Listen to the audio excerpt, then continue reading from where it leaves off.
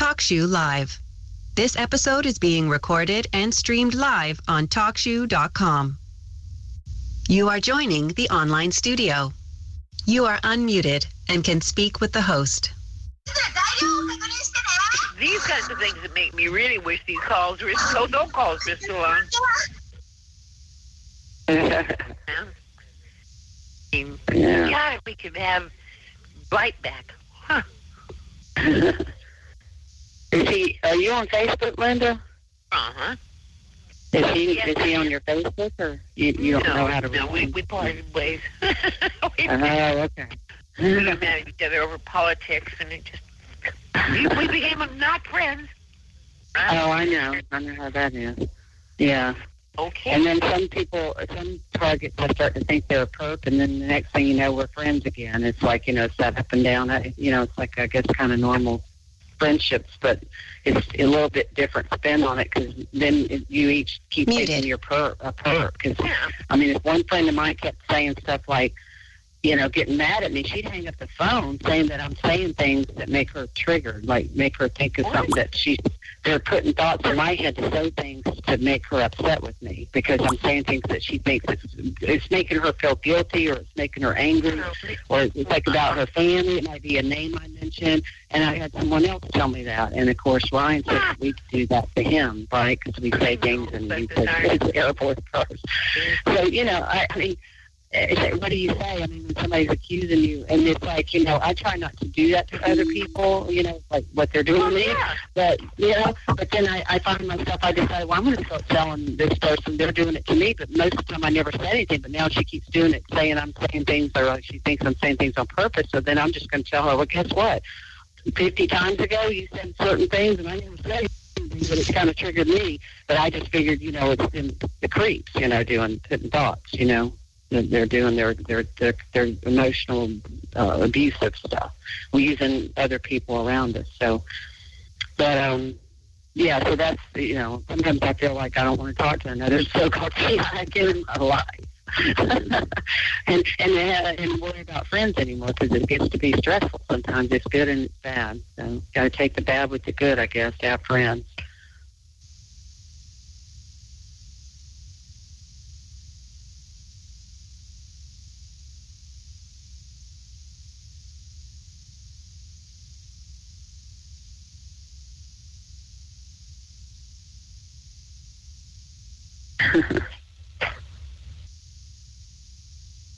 I know there's got to be other people on the call. Somebody else want to take the floor? Linda, do you want to talk?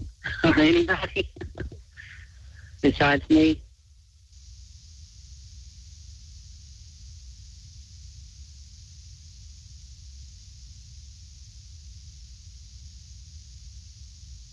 Are you still there, Linda? I'll have a go at this. What's that? You want to talk? Let me get my speakers rearranged here. Okay.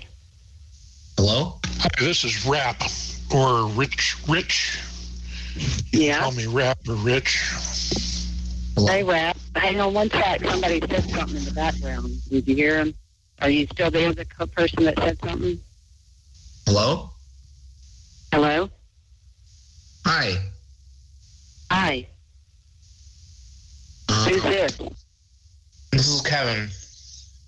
Oh, hey, Kevin. From New York, right? Yeah. Oh, okay. Kevin, you don't talk much. Do you want to talk? You got the floor. No, not really. How's everything going? How's the progress going? I don't know. I heard that they're actually arresting people, that all those indictments we've been hearing about, I don't know what number they're up to. Last I heard there were 60-some thousand of them, which for each indictment they can name 100 people. Hallelujah. How many is that? 66,000 times 100? So we're talking what is that, close to 1 million? Or am I right? But anyway, so that's a lot of gang stalkers and people handlers, right? If that's what we're talking about. Because they say Karen Stewart thinks that the deep state people that they're trying to get, the human traffickers, the child pedophiles, human trafficking for children especially, that they're working on getting them out of the picture and sending them off to Guantanamo Bay or wherever. And they've actually been secretly arresting people in the deep state, supposedly, that it's coming down the hatch. So Karen Stewart thinks it's going to trickle down because these people are over us, too, as far as our when we're human trafficking victims, as it is. I'd rather see them go for the ones or get the ones out of the picture that are doing that to children first. I'd get behind them, of course, they need to be first. But yeah, it's supposed to trickle down into the ones doing this to us because we're all human trafficking victims, you know. But I feel much more sorry for the children than for the adults. So that's what I've heard. That's some encouraging news. It's just we're not hearing about it. It's not going to be talked about, I guess, on the mainstream media. At some point, maybe we'll get more news about it, and hopefully it'll help us in some way. I don't know. I'm going to try to think positive about it anyway. Okay. What kind of progress are you looking for? Just like to get the criminals behind bars, or what? What kind of progress would you like to see? I don't really know, to be honest.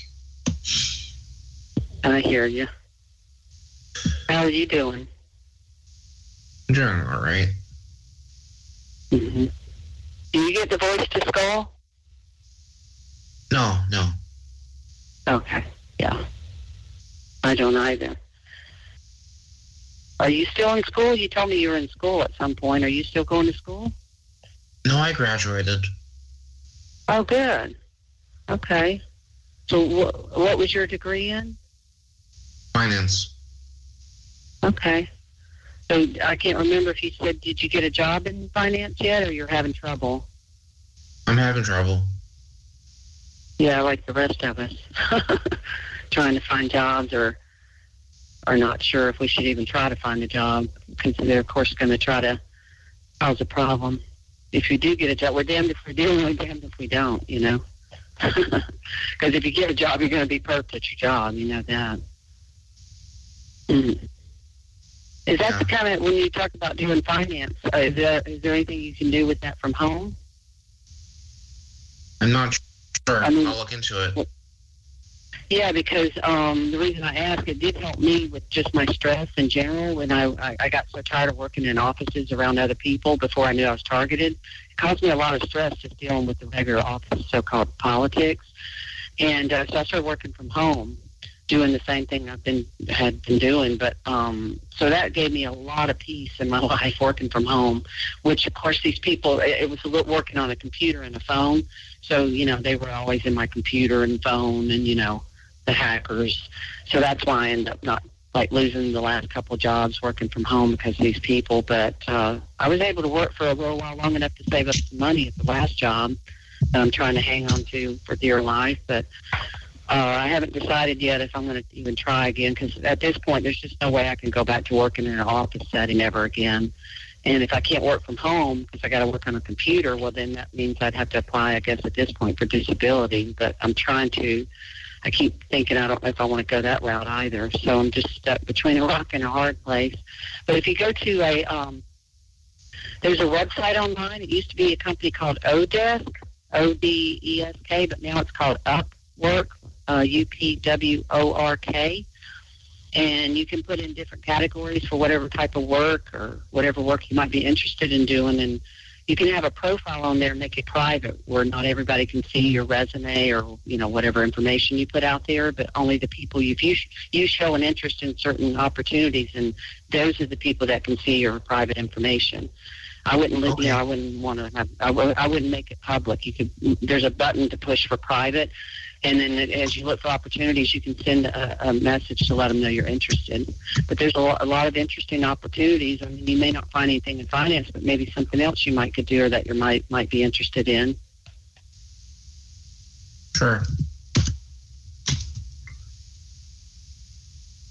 Some of them pay pretty good, too. The last job I had paid the best I've ever made. But, you know, of course, like I said, I lost that job. But they let me work for, let's see, at that job for how long? I got to stay there for about 14 months. And like I said, it did help because I was able to save up some money that I'm still sitting on. But, you know, it Like if I had to go pay rent right now, that money would be gone in less than a year. Especially in America. Now, if I go to Mexico, I could make it stretch a little bit longer, maybe double the time to just spend it, but I don't know, or more. I don't think I'm going to Mexico anytime soon. Especially if they build the wall. What do you think about the wall? You think I've been hearing this to keep us in instead of keeping them out. Maybe. Yeah. Yes, over there. Yeah, but out there, yeah. You gotta got a fresh air. Sweetheart. Yeah, you got fresh air.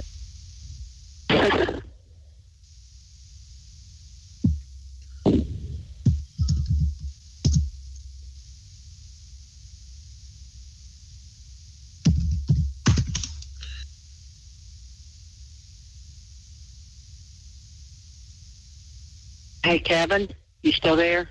Yeah. Yeah, I'm here. Didn't you say you have your own place? Do you live in an apartment, or what type of setup do you have? I have an apartment. So, do you have any trouble with? That's why I can't live in after this program. I can't live in it, which I was pretty burnt out anyway on renting places, like especially apartments. I could never rent an apartment again because they were all in my apartment. I figured this out. They've been coming into my apartment since 2010 at least, around 2010 to 12 they were coming in, and then the apartment I had last, they had mold and leaks all in it, and I think that was done deliberately, putting mold in my place plus leaks. I kept having trouble with leaks, and they kept cutting the water off, and so they had maintenance people involved in mine. Do you see any signs of that at your apartments? No. No? Well, that's good. Do you have any people coming into your apartment when you're not there? I don't think so. I'm not sure. Maybe. You hadn't seen any definite signs of it? They haven't stolen anything or anything like that, so I don't know. Yeah. Well, they were... first thing they did in my apartment is turn my clothes inside out. So I'd go in my closet way before I knew I was being gang-stalked, right? Years before. And I kept finding my clothes turned inside out on hangers. Just, weird stuff. And I was like, what's going on? I never did ask my daughter. I started to ask her, are you trying on my clothes or something? Because I knew how I would hang them up after I dry them and hang them up the right way, not inside out. And so that was the first time when I looked back as far as knowing for sure they were coming into my place. And then I remember a maintenance guy came in one day, and I told him, I said, I work nights. If you don't mind, if you ever have to come here, could you please not come too early? If there's any way, if you have to come, could you come after 12 at like afternoon? I said, no, if you have to come here before that, that's fine. If that's your schedule or whatever. But so of course he starts showing up. Next time he comes at like 9:30 in the morning. Before noon. And so I asked him in a nice way. I said, don't you remember? I thought you were going to try to come after 12, or but if you couldn't help it, that's fine. He goes, and he looks at me with this kind of creepy look and says in a monotone voice, yeah, but you're always home. And I thought that was the weirdest, creepiest. And now I look back and I know why he said it, because he was part of this stuff, and they don't like it when you're always home because they can't come in as easy or frequently and whatever. I don't know how often you're home, but I was working from home, but I still went out some, and had to go do errands and stuff. So they didn't like it that I was working from home, I guess, always home, as he said. Not always, but a lot. I was home a lot. And then, and I always seemed to have problems where the maintenance had to come in, too, more than most people.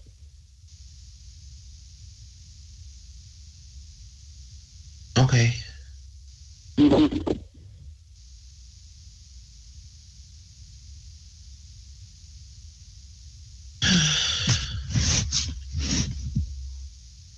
Most of this affected me when I was in school. It doesn't affect me much anymore. Well, that's good. So yours is more of a situational, I don't know if that's what you call it. I've heard of that, but some people claim when they leave the town they're in, where they're targeted, that it stops, or at least it is not as bad. Yeah. And then I've heard some people say they move and it takes about a month or two to ramp it back up. to get everybody in position at the new town or whatever. Yeah. Have you ever left the country? Oh, yeah. Oh, really? What countries have you been to? China, a few countries in Europe. Mm-hmm. What was that like? Was that after you knew you were targeted or before? It followed me there, so. Oh, really? Yeah. Because some people claim they don't really get targeted in China. I don't think I believe that. So did you get targeted in China? Yes. Okay, yeah.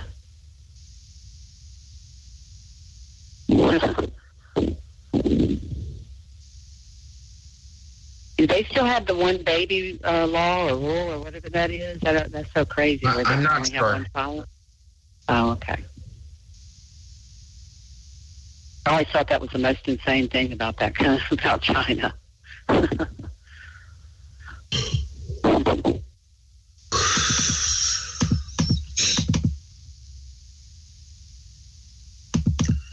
Yeah.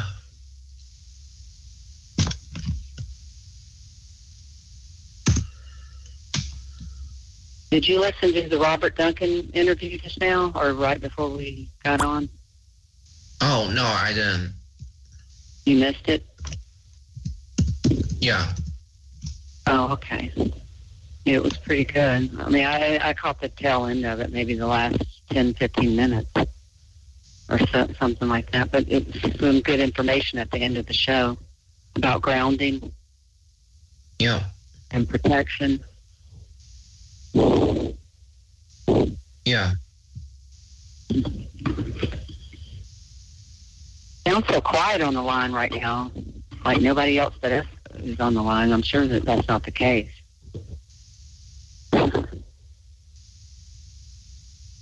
Is anybody else on besides Kevin and I? Are you still there, Rap? Rich, Rap? Yeah, I'm sitting here listening. Oh, okay. Did you want to add anything? Have you been to China, by the way? Yeah, some places. I've been to Kowloon and New Territories. Took the legendary Star Ferry from Hong Kong over. Never been to Macau. Macau, where's that at? Oh, that's a little island close to China. Macau has the James Bond type casinos. Oh, uh-huh. But you did go to China? You said you did go to Macau's China one great too? claim. Yeah, I was in China, South China, Korea, Vietnam, Mm-hmm. Taiwan. Was that all when you were in the military? All that was. Yeah, pretty much. Yeah. It was in time of war. Yeah. Okay. What do you think about? Do they still have that one-child policy in China? Nobody ever talks about that, you know. Well, that was part of Chairman Mao's ongoing program to modernize China, and it kind of flopped. Getting people to control their procreation, is a pretty tough nut to crack. And I think they've kind of settled into one child will be state sponsored, and any children beyond that are the parents' sole responsibility.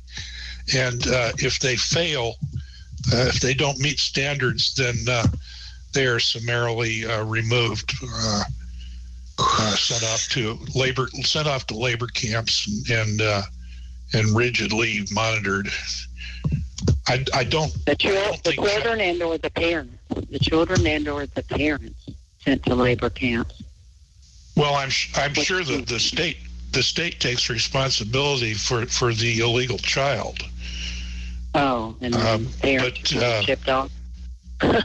Well, yeah, it's breaking the law. So there has to be some penalty, or the people will just ignore the law like they do in America. But so it's an official so-called law to have one child. But what year did they put that in place? Do you know? Well, yeah, the Red Guard was rounding up dissidents. Let's see, when was that?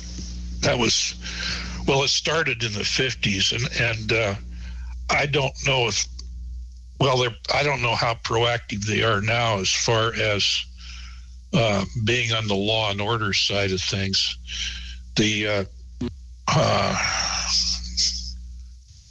I don't know. I really don't know when Mao proposed the One Child Act, but it was congruent with a standard communist program.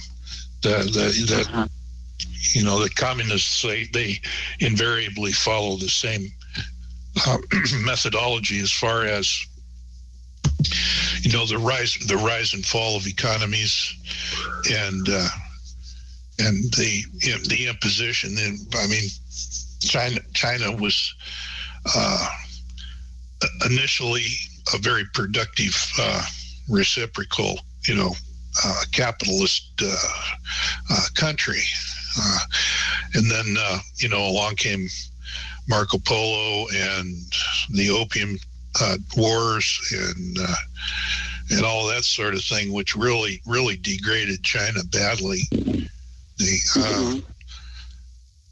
And then, well, like I said,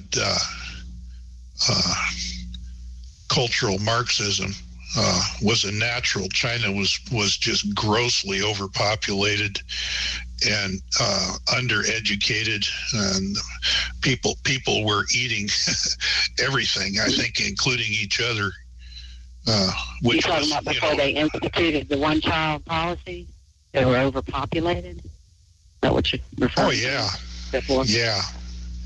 Okay, isn't that the only country that has a policy like that, or a law about the one child, or any number of children that you can have?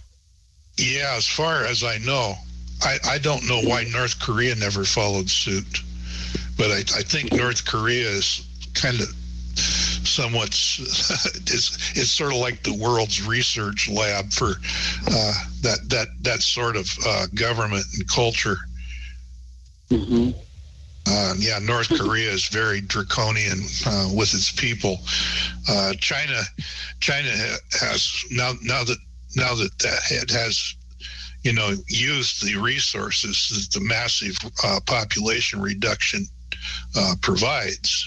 They have gone from quite predictably, from a very downtrodden mess of a country, into a military industrial superpower, and that's one of the goals of communism, is to basically remove the defective and upgrade the general population as far as intelligence and capability, quite understandably. So you end up and where they're at right now, is they are on the upside of things. The standard of living in China is just going up through the roof. So they're the people, have a lot more opportunity for a better life, but it's still, compared to America, which is going down on the other side. They're implementing all kinds of policies. They're putting modern technology into play. The life in China, it is now, You know, I don't know. In my mind, I'm trying to draw these scales. You know, there is more opportunity. The intelligence of the general population has been dramatically increased, and that creates a situation where organized crime can really get a leg hold. You know, you got to watch out for organized crime. So yeah, they're kind of on top of that in some respects. And actually, all governments are like half and half. There's a balance between organized crime and the government that people believe they have. You know, so there's always this interplay back and forth. But I really can't say, you know, absolutely what year the one-child policy was implemented, and but I do know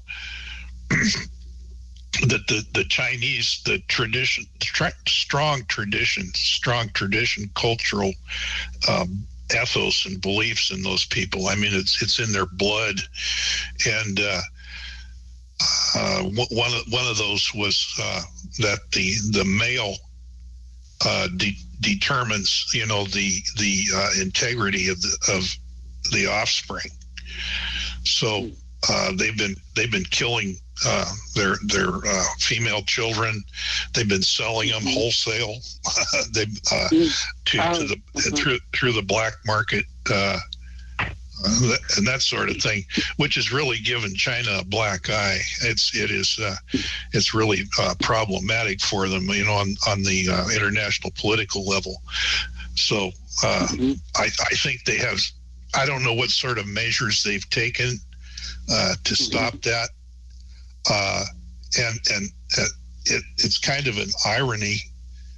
You know, when you start upsetting the natural balance of any equation, that the wealthy Chinese are now buying brides from other countries, which is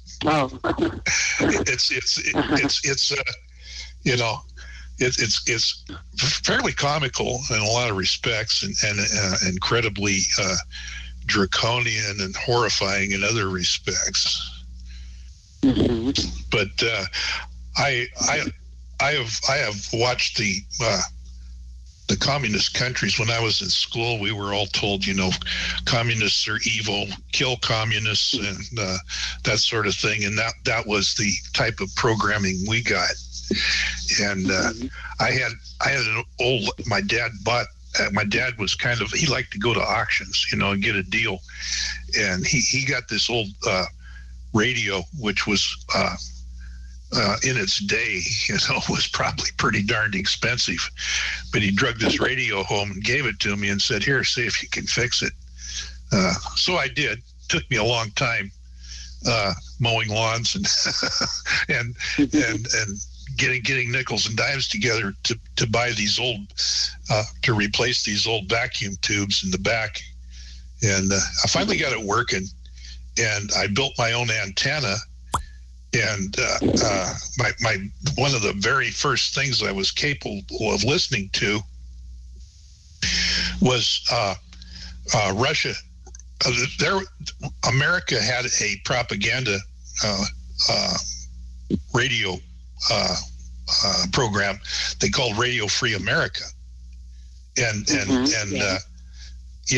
well, Russia came out and they started broadcasting Radio Free America, but from the other perspective, you know, like we want to free Americans from the grips of the evil capitalists. And I started listening to all that, and you know, pretty soon I really got fascinated with the difference between what mainstream media in America was projecting and what mainstream media in Russia was projecting, you know, us about them and them about us. And those were the you know, heady days of equal rights, and you know, Martin Luther King was about to be put up as savior and living God in flesh. And Malcolm X was actually my favorite of all the black nationalists that were fighting with the black socialists for political capital. And let me ask you, he wasn't ever a Black Panther, was he? Malcolm X. I think he created the Black Panthers. I was thinking that he might have been a Black Panther. Yeah. You know what I found out? It was the 70s, I think it was. That more women were Black Panthers than men in the 70s, I think it was. Most people think of men. I don't know. I just read that recently. I was telling you something I recently found out or read. I was kind of surprised. Yeah. I know the nationalist black movement was incredibly racist. Cassius Clay, who later on became that boxer, Muhammad Ali. He was a black nationalist. He was very racist, and that sort of thing kind of gained a little popularity, but the idea of racial nationalism in America is pretty much dead now. It's been obliterated. It no longer has political value. Well, now he was anti-war, wasn't he? Didn't he refuse to go? Did they try to draft him? Did they try to draft Muhammad Ali into war? Yeah. That's kind of was a funny development, actually, to my way of thinking. And of course, I'm not proposing that I'm some sort of a know-it-all, but I do often come off that way. I love to listen to myself talk. But let me see. Malcolm X, he wanted very badly to implement the Emancipation Proclamation. What a lot of people don't know is that after the Civil War, everybody was all about getting the Africans back in their own country, and the part of the Emancipation Proclamation included creating a country that's still there in Africa. I think it's Liberia, something like that. Sort of an African Haiti, which America also created, primarily for blacks to live. But the Malcolm X wanted. So he thought they should have their own country. He thought they should have their own country, the blacks, and a different country than whites. Well, he thought the black Americans should have their own country. That they should have their own country and their own government and their own economy, which is very much antithetical to the American way, so to speak. So, but he was gaining a lot of steam, and I really think that Martin Luther King kind of went rogue. I think he was walking the fine line, as far as a political figure. And he was a targeted individual. They were spying on him heavily back during COINTELPRO days, and they were watching him, and they had mics in his room when he go to the hotel, and they claimed he was. Well, that's why he was targeted. Cheating on his wife. That's why he was targeted. That's why he was targeted. That's what? To my way of thinking. What? Because he was what? Because Martin Luther King and Rosa Parks were both indoctrinated in the Frankfurt School of Marxist Socialism, and then that was their entire backing. That's where all their money came from. All the invisible money that seems to appear out of nowhere to promote particular people. And so he was fully backed, by the for lack of a better expression, the communist banking systems. You're talking about Martin Luther King? Yeah. Okay, communist. Yeah, all that stuff with Selma and all of that big media circus. It was all produced. It was orchestrated and scripted and produced to have a particular effect on the American population. Mm-hmm. But it really it really stirred up a lot of people. The segregation issue was just that they still use that today. I mean, that's been one of the biggest things. Besides playing Democrat against Republican, it's black versus white, and of course now Hispanic versus white and Hispanic versus black, and they always kind of keep the race war going. That's been that's all part and parcel of the big overall plan. Yeah,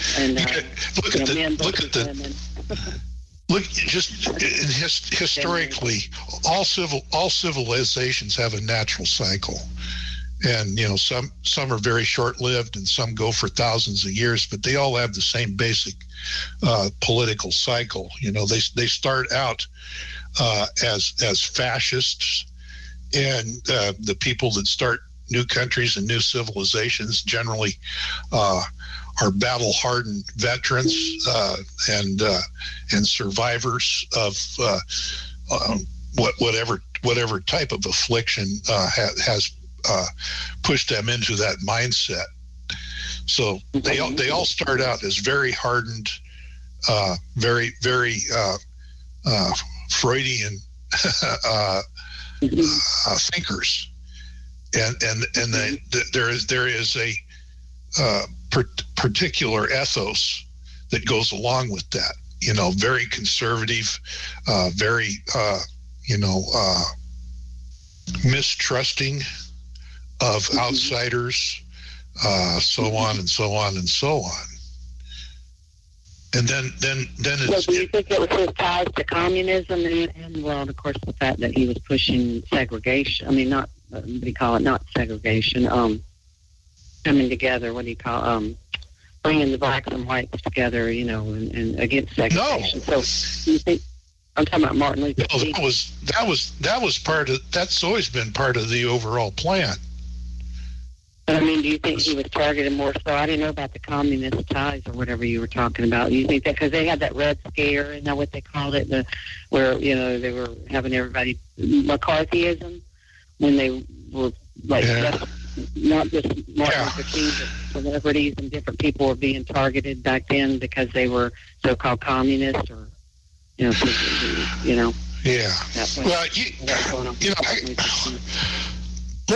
Let me go back to the basics here, because we can complicate this conversation all out of proportion so easily by yielding to what I call the soap opera complex. And I look at all media, as a scripted soap opera, and in my opinion, it is. All of these media events and stuff, that I mean, that fills classrooms and gives the kids something to think about while they're maturing. 99% of it is never taught truthfully. It's never taught in its actual enlightening, eye-opening aspects. And the main reason for that is most people are just, and I'm going to sound like a real a-hole here, but they're just not mentally equipped. They're not. Their minds aren't evolved to the point where these concepts permeate, and the concepts themselves directly conflict. The real eye-opening education is generally relegated to private schools and particular schools like the Frankfurt School that are, about indoctrinating kids who are intelligent and capable of assuming the responsibilities of their commitment. And by that, their parents' commitment and their grandparents' commitment, and so on and so forth. Does that make sense? I mean, it's to me, it's a very, very simple way of looking at the big picture. And okay, speaking of, they say the history, Victor writes the history or history books. So who's writing our history books in our public schools, really? If you really get down to really telling the winners of the last war. Right. The winners. But I mean, if we could really say, I'd be interested to know who actually really is putting what in the history books. Like nobody's ever really talked about. I mean, they said Victor's write history, but who are they? Who? I mean, when we talk about the government, these are public schools set up by the government. So which department in our government would be responsible? I mean, there's the Department of course, Education. But who ultimately, like supposedly the CIA writes the news for mainstream media, or at least in certain cases when it comes to the military or government and so-called national security. I've heard CIA, and some of the reporters at CIA supposedly attend meetings like CFR, Council on Foreign Relations. Some of our top mainstream media people for decades now have been attending those meetings. After World War II, after World War II, the CIA became a nexus for the German intelligence community. The CIA, the German intelligence community, basically created the CIA for the bankers. And the bankers are the, if you look at the entire population of the planet as slaves, that really helps too, because we are all slaves. We all serve the next tier of gods in flesh that tell us, what to think, how to feel, and guide and control us. Actually, no different than parents will raise their children. You want your, and at the top of the pyramid is a belief system that doesn't even consider us to be human beings. And this is the way they live. The useless eaters. Wasn't that Henry Kissinger that called us that? The useless eaters? Or I know he said some derogatory stuff. Oh, well, yeah. They're stuff about the military men, too. Have you heard that quote? Henry Kissinger's quote about military men or women? I forgot what that throughout was. history, there have been, these people who broke omerta. And if Kissinger broke omerta, well, that was all designed to have a particular impact.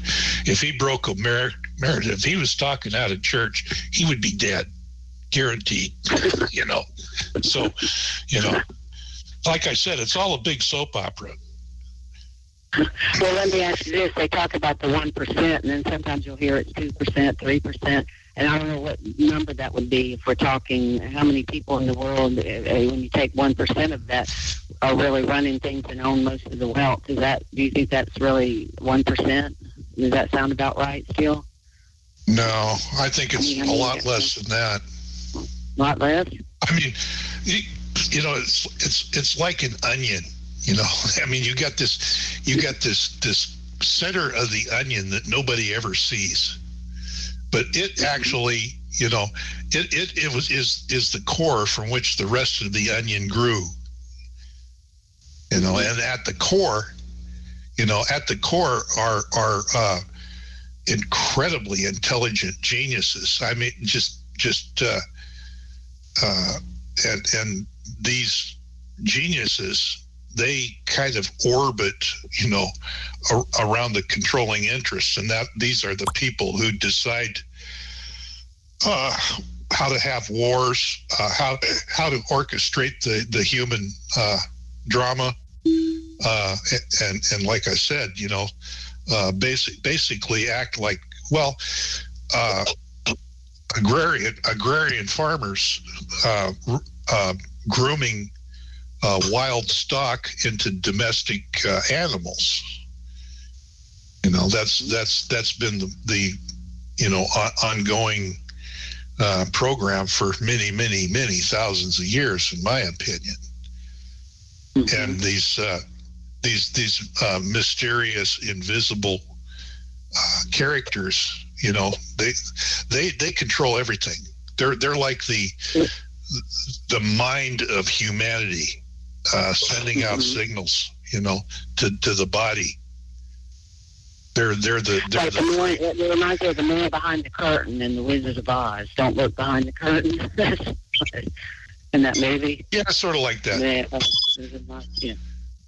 But the reason they want the reason they go to such extremes to remain absolutely invisible is obvious.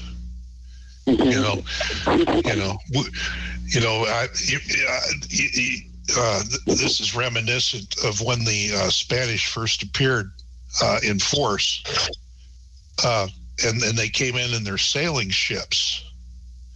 And then there's an old urban legend. I don't know how true it is, but apparently a tribal wizard, a witch doctor, the seer of seers and prognosticators, all tribes have them. But he was set to look at this thing because nobody could really see it. I mean, it was there, but it wasn't there. It was like it was appearing out of another dimension. But in fact, to those proto-humans in South America, their minds were not equipped. They didn't have the evolved ability to look at alien phenomena and actually see it. And and I'm not saying that propensity doesn't still exist in us today, but I've heard that Christopher Columbus didn't even discover America. Okay, I'll make the story short. Okay. I'll make the story short, and then you can talk to your heart's content.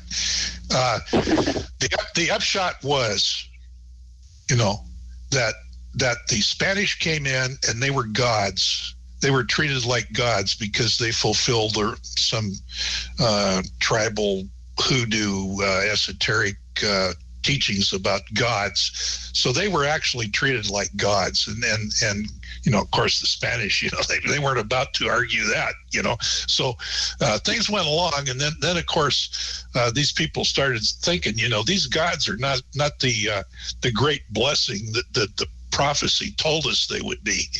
In fact, the Spanish brought all these wonderments for them, all of these products of Western civilization for them to ooh and ah over, and whiskey, drugs, the best of the best along with the worst of the worst. So, eventually those people evolved. Their minds through trauma and all the afflictions of evolution evolved to the point where they realized one of them got mad enough to attack one of the gods, and the god bled, and all the people saw the red blood.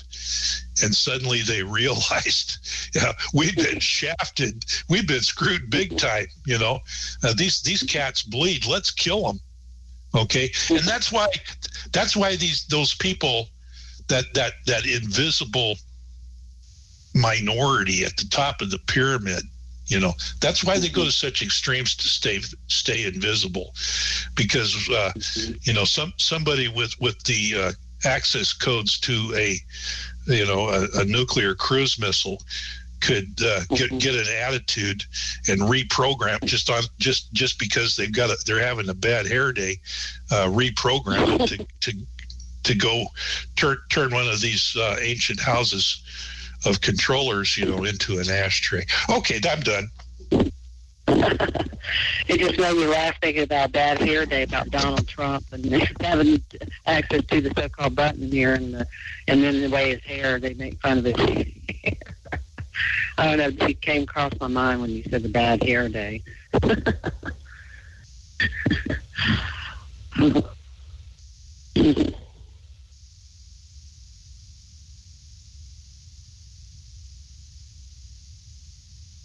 So, as I recall, somebody asked at the start of the show, asked a question, and I thought, boy, that's an interesting question, and now I can't remember what it was. Does anybody remember? You mean at the start of this show? Yeah. Or the one? Oh, because was Linda on? Linda, do you know Linda? Was she on talking, or I'm just trying to think of what point you meant. I don't know if you're talking about Linda. I think, I think it had something to do with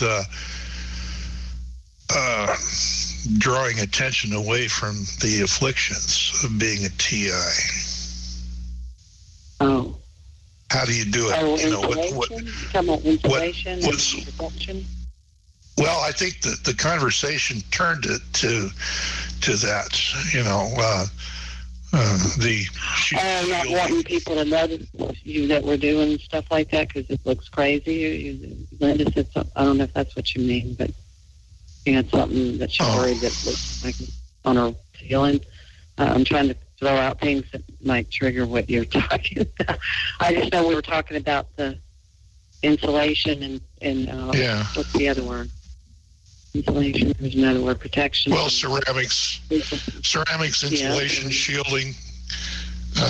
There are all kinds of names for keeping binaural beat. different radiations away from heart and mind. Yeah. Oh, well, I wanted to know for a second what ceramic tile was made of, or tile. I'm assuming you're talking about ceramic tile. I don't know what that's made of, and so I thought maybe I could make ceramic to fit on my. Yeah, ceramic is a pretty fair electrical insulator, but where ceramic really stands out is against heat radiation. Ceramics, ceramics have been what we've lined our stoves with for ages, and it's also the stuff that they use on the space shuttle, for the heat of re-entry. It's sort of a sacrificial layer. So yeah, ceramics is, as far as I know, ceramics works excellent for heat. They use it, not for cold. Not for cold, because it's cold itself when you step on. I know when you step on tile and it's cold already outside or in here in the house, it's going to be cold when you step on. Well, so are you saying it's just for heat? Ceramics, cold? Like ceramics in a stove, serves two purposes. It keeps the outside cool and the inside hot. Mm-hmm. Okay, but when we talk about tile, is tile always ceramic tile, or is there different types of tile? Generally, all tile is ceramic. You can buy ceramic grout, at the hardware store, and mix your own up. Ceramic grout is used actually to fill the gaps between tile. That's what that is. I'm glad you told me. It's called ceramic grout, not just grout. Okay. So it's very good. Ceramic grout. Okay. It's very good stuff because it's slightly flexible. So when the tiles expand and contract, from temperature variations, the idea is you don't get these cracks in between the grout and the tile, and it's actually formulated for that purpose. So it's not like. Concrete. Now, concrete's a form of ceramic too, but concrete's not flexible. Concrete cracks, and actually, ceramic tiles crack too. Oh yeah, I really don't like ceramic because it's hard to clean. But let me ask you this: especially in a bathroom surrounding, I said I'd never have a tile around my bathroom ever again. In the shower, it's such a pain in the butt to clean. But what about if someone were to take this ceramic grout, does this sound logical, or would this work? You said it's flexible. Could I make a paste, like, or a plaster? And because you said it's a grout, I'm assuming it comes like a powder. You mix it with liquid like water, and then could I put it on my van wall to insulate? Would that be an insulation? Yeah. Well, yeah, that plaster has been used for ages to finish inside walls. You get into these really, really old houses, and when you start pulling the wall down, you're not pulling down sheetrock or sometimes paneling, but the lesser expensive and more durable alternative has always been plaster. And what they do is you have your studs, in the framing of your house, and then these little boards called lath pieces are placed horizontally. Okay, and then once that's done, then the whole works gets chicken wire stapled to it. And then it used to be a very skilled craft that has basically disappeared with the invention of sheetrock and other means. But yeah, that's not the stuff they use for Adobe, is it? Is that what you're talking about when they say Adobe homes, or is that the same type of stuff, or is that no?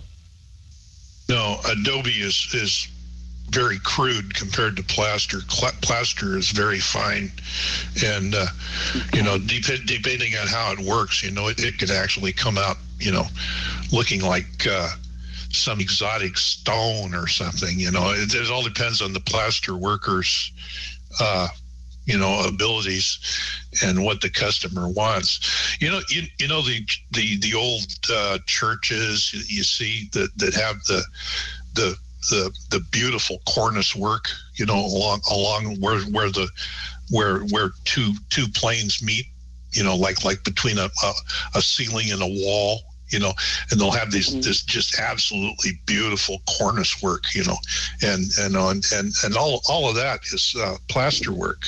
It's all ceramics. That's all the ceramics you're talking about. And so I could get something, I'd go into like Home Depot, and I wonder what it's a powder form starts out. Is that what you mean? The ceramic grout? Yeah. And what do they come in, like paint cans? I don't know what sizes. Bags. You buy it in bags like cement. Bag. Oh, okay. Yeah. Just get a bag of grout. But yeah. Yeah, if you just go to do this and play with it yourself, be aware that stuff sets really, really fast. Okay. I mean, it's like four times faster than concrete. So, mix up a little bit, and work it into your project. Yeah. So don't dump the whole bag out into a bucket and mix it. If you dump the whole bag and mix it up, it in my van until I test it a little bit, maybe first. In other words, you're going to end up with a really good boat anchor.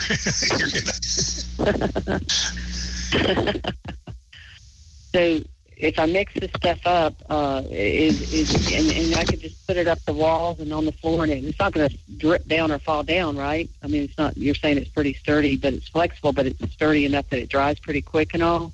What you're saying?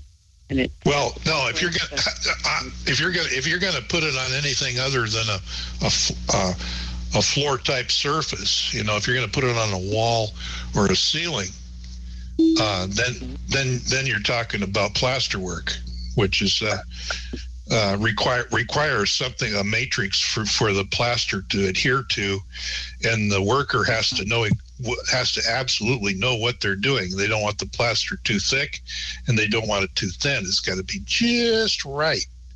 And like I said, it's really fast setting.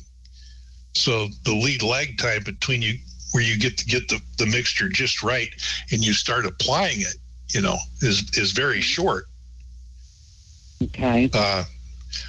Yeah. Well, the lining in my van, it's not metal anymore.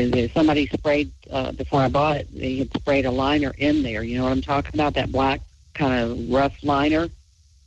You know, oh yeah, the stuff they put in pickup beds, like a bed liner in a truck. It's all in the back of my van, and that might be like good that stuff. Too, is what I was thinking.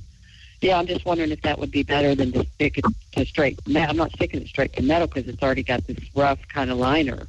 So I wonder if plaster would stick better to that than say just smooth, metal. Yeah, go run it up the stuff, wall and fall on the floor. Yeah, that stuff is just a high. What am I trying to say? It's a low durometer plastic. In other words, it's kind of you could push on it with your fingernail and make a dent. So if you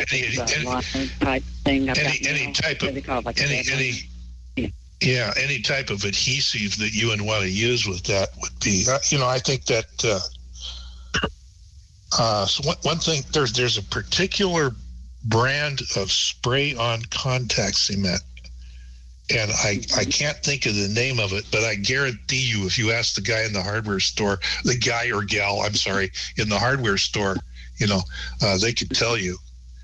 A spray can? It comes in a spray can? Yeah.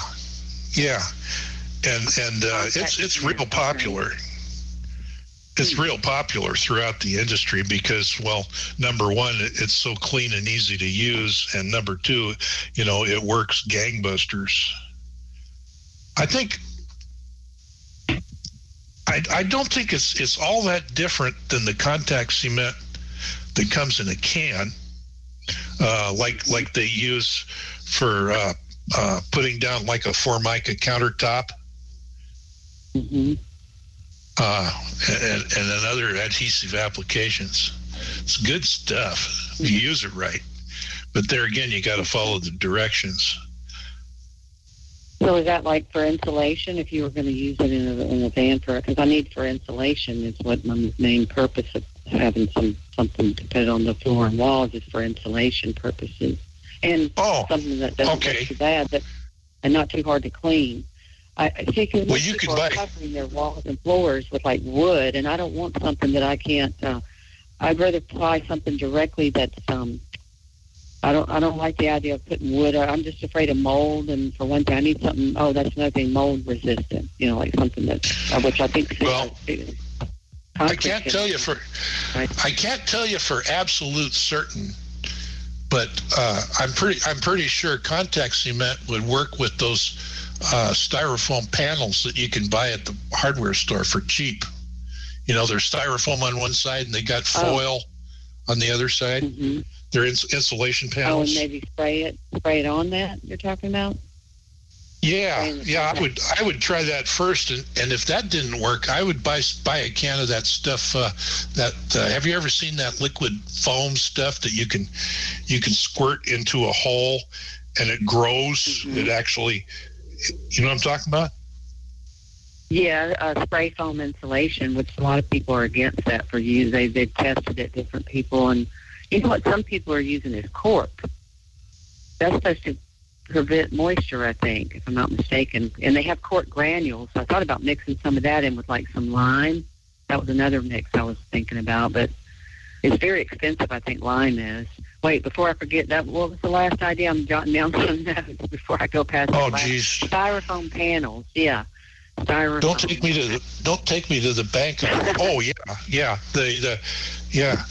Those panels. Kind of an interesting thing. They are so light, and if they're put together correctly, you could actually build an ultralight airplane and fly it around. Mm-hmm. Yeah. Well, some people do use styrofoam for insulation in their vehicles in the back, like the vans. I've heard people doing styrofoam. Yeah, and you can do you can make it just incredibly strong if it's bonded to other materials.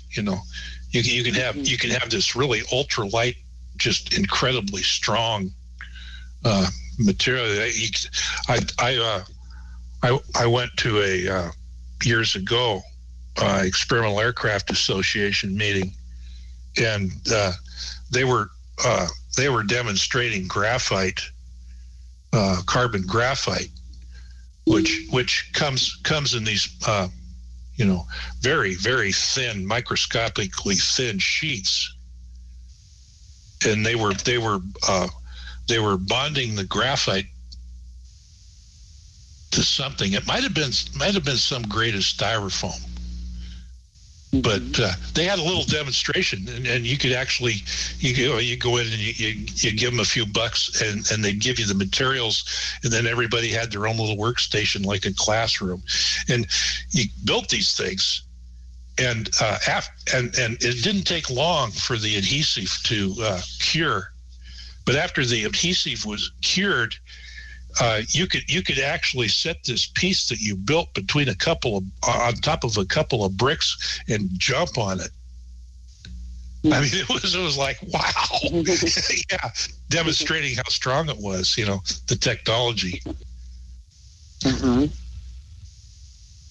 Well, I was trying to keep glue, like use a chemical to glue stuff. Like about those styrofoam panels, I still have to attach it. So I just like the idea of taking some type of plaster and applying it directly to the walls and floor. I've never heard of anybody doing that.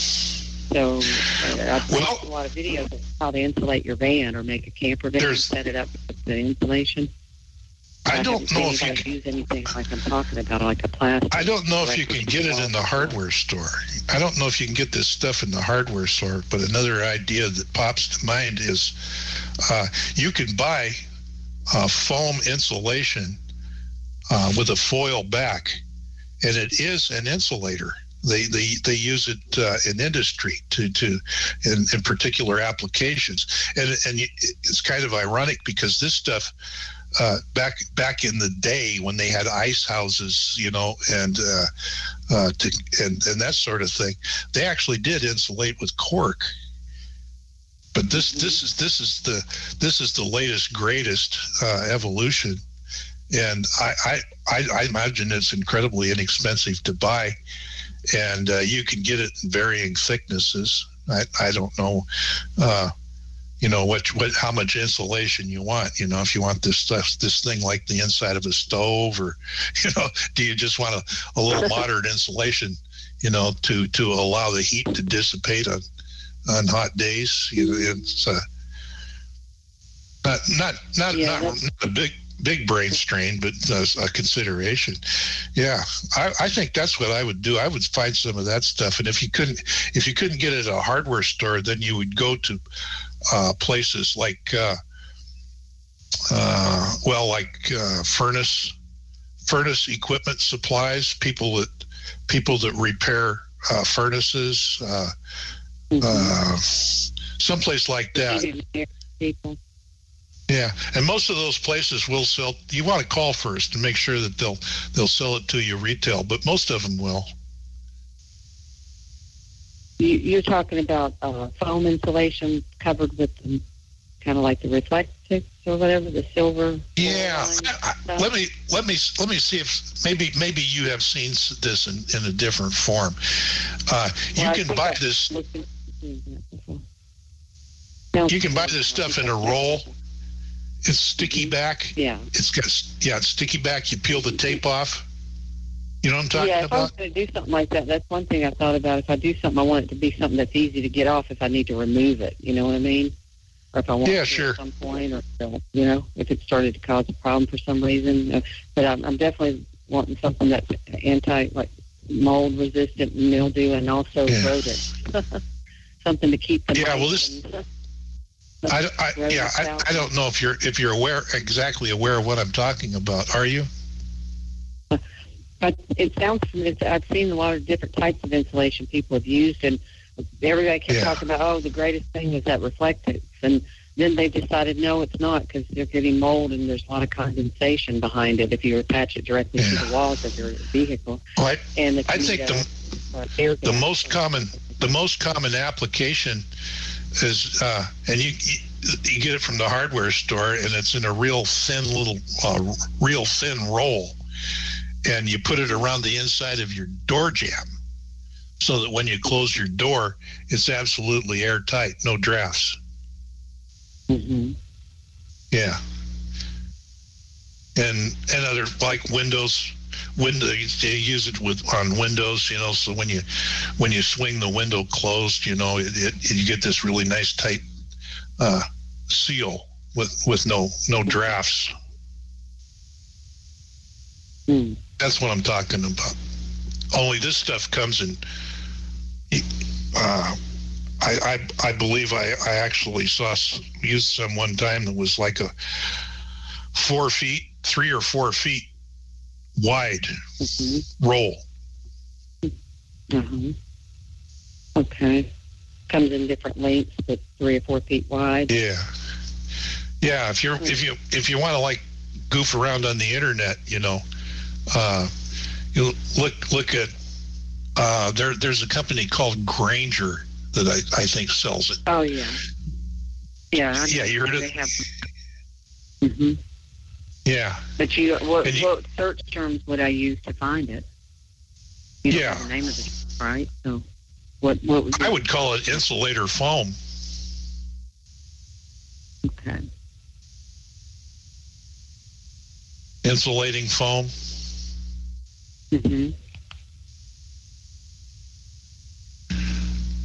Foil backed foam rubber, something along those lines, which would be more expensive. So you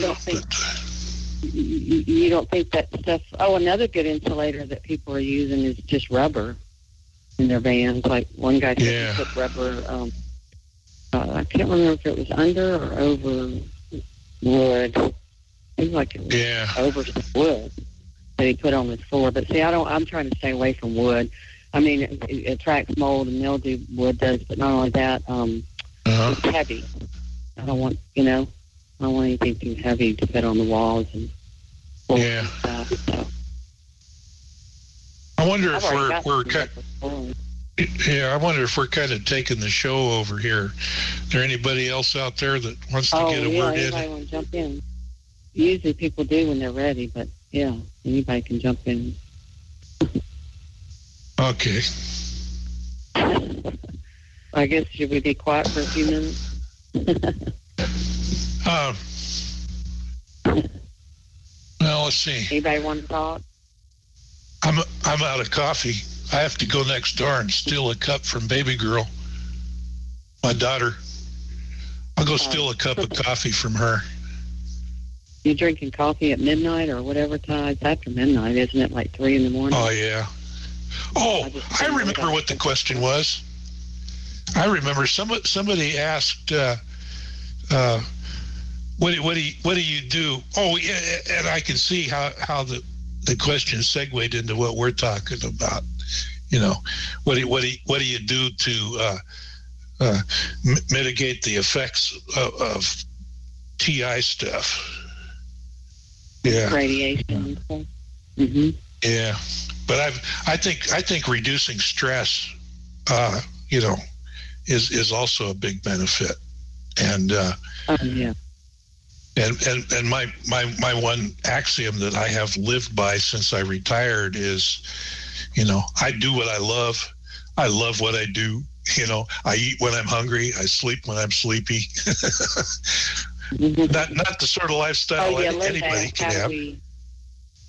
It was Linda that asked about that asked the question about how to handle the dealing with the stuff. And so I said music was my greatest, what do you call it, shielding. As far as emotionally, listening to music helps me tremendously. And I don't listen to music like I used to. For one thing, I can't turn it up as loud as I like. And usually when I start to try to turn it up to enjoy it, somebody comes along and I have to turn it back down. Ryan says he's on the way. Oh, okay. Let's see.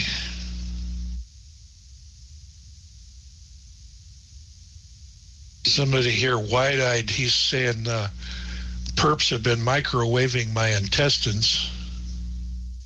That's got to be uncomfortable.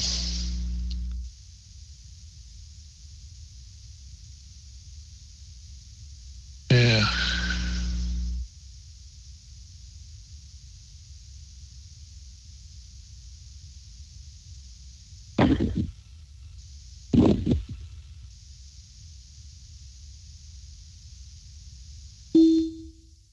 Brian is saying, "Oh my God, Mary, I am so sorry, hun." I'll bet there's a story there. Oh, what do you read? Oh, I'm sorry. Where'd you read that at? The chat? Yeah, it's in the text chat. Oh, yeah, I can't read it. I can't look at the chat and because I'm on a different. Well, my device is not a smartphone; it's a regular flip phone. So when I call in, I don't. Oh God! I can't see the chat right now. I mean, I could if I wanted to get out my tablet.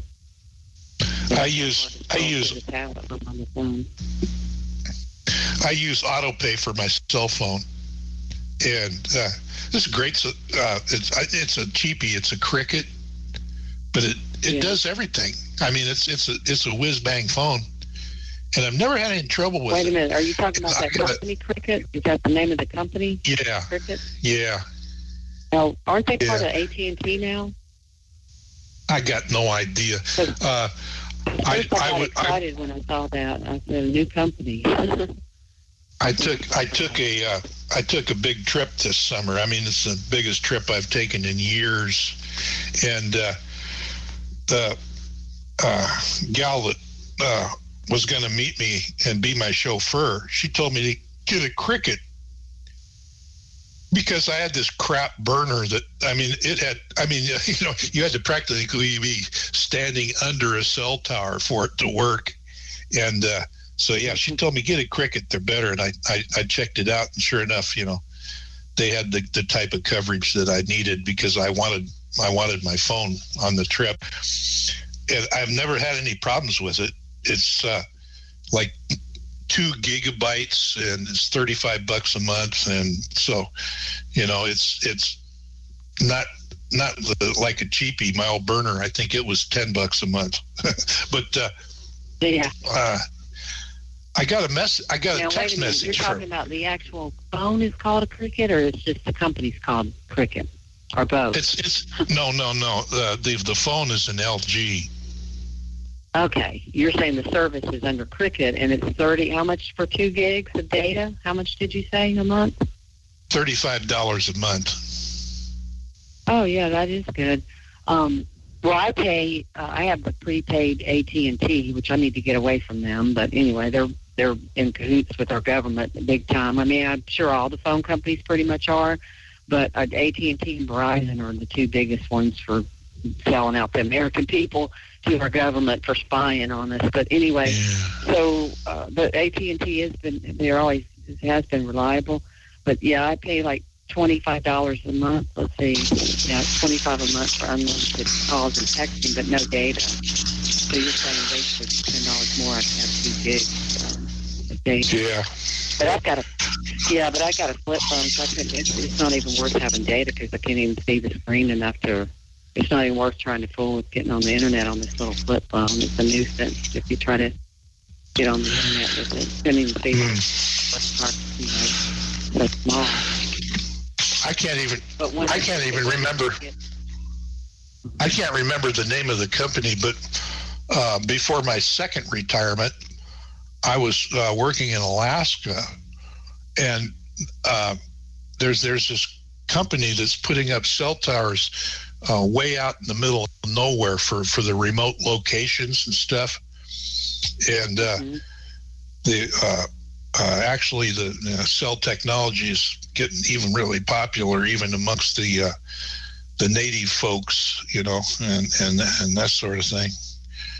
And I bought a phone from them, and I think it was 2 gigs, and I could tether it up to my laptop and use it for internet.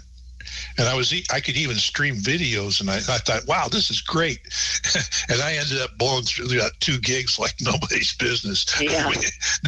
Next thing I know, I was calling them up, Or if you're trying to upload videos, when you make, some people that make videos, I heard on YouTube say sometimes it could take an hour or more to upload a video, just one video. So they're using, I guess, data. Well, yeah. That uses a lot of, I guess, data.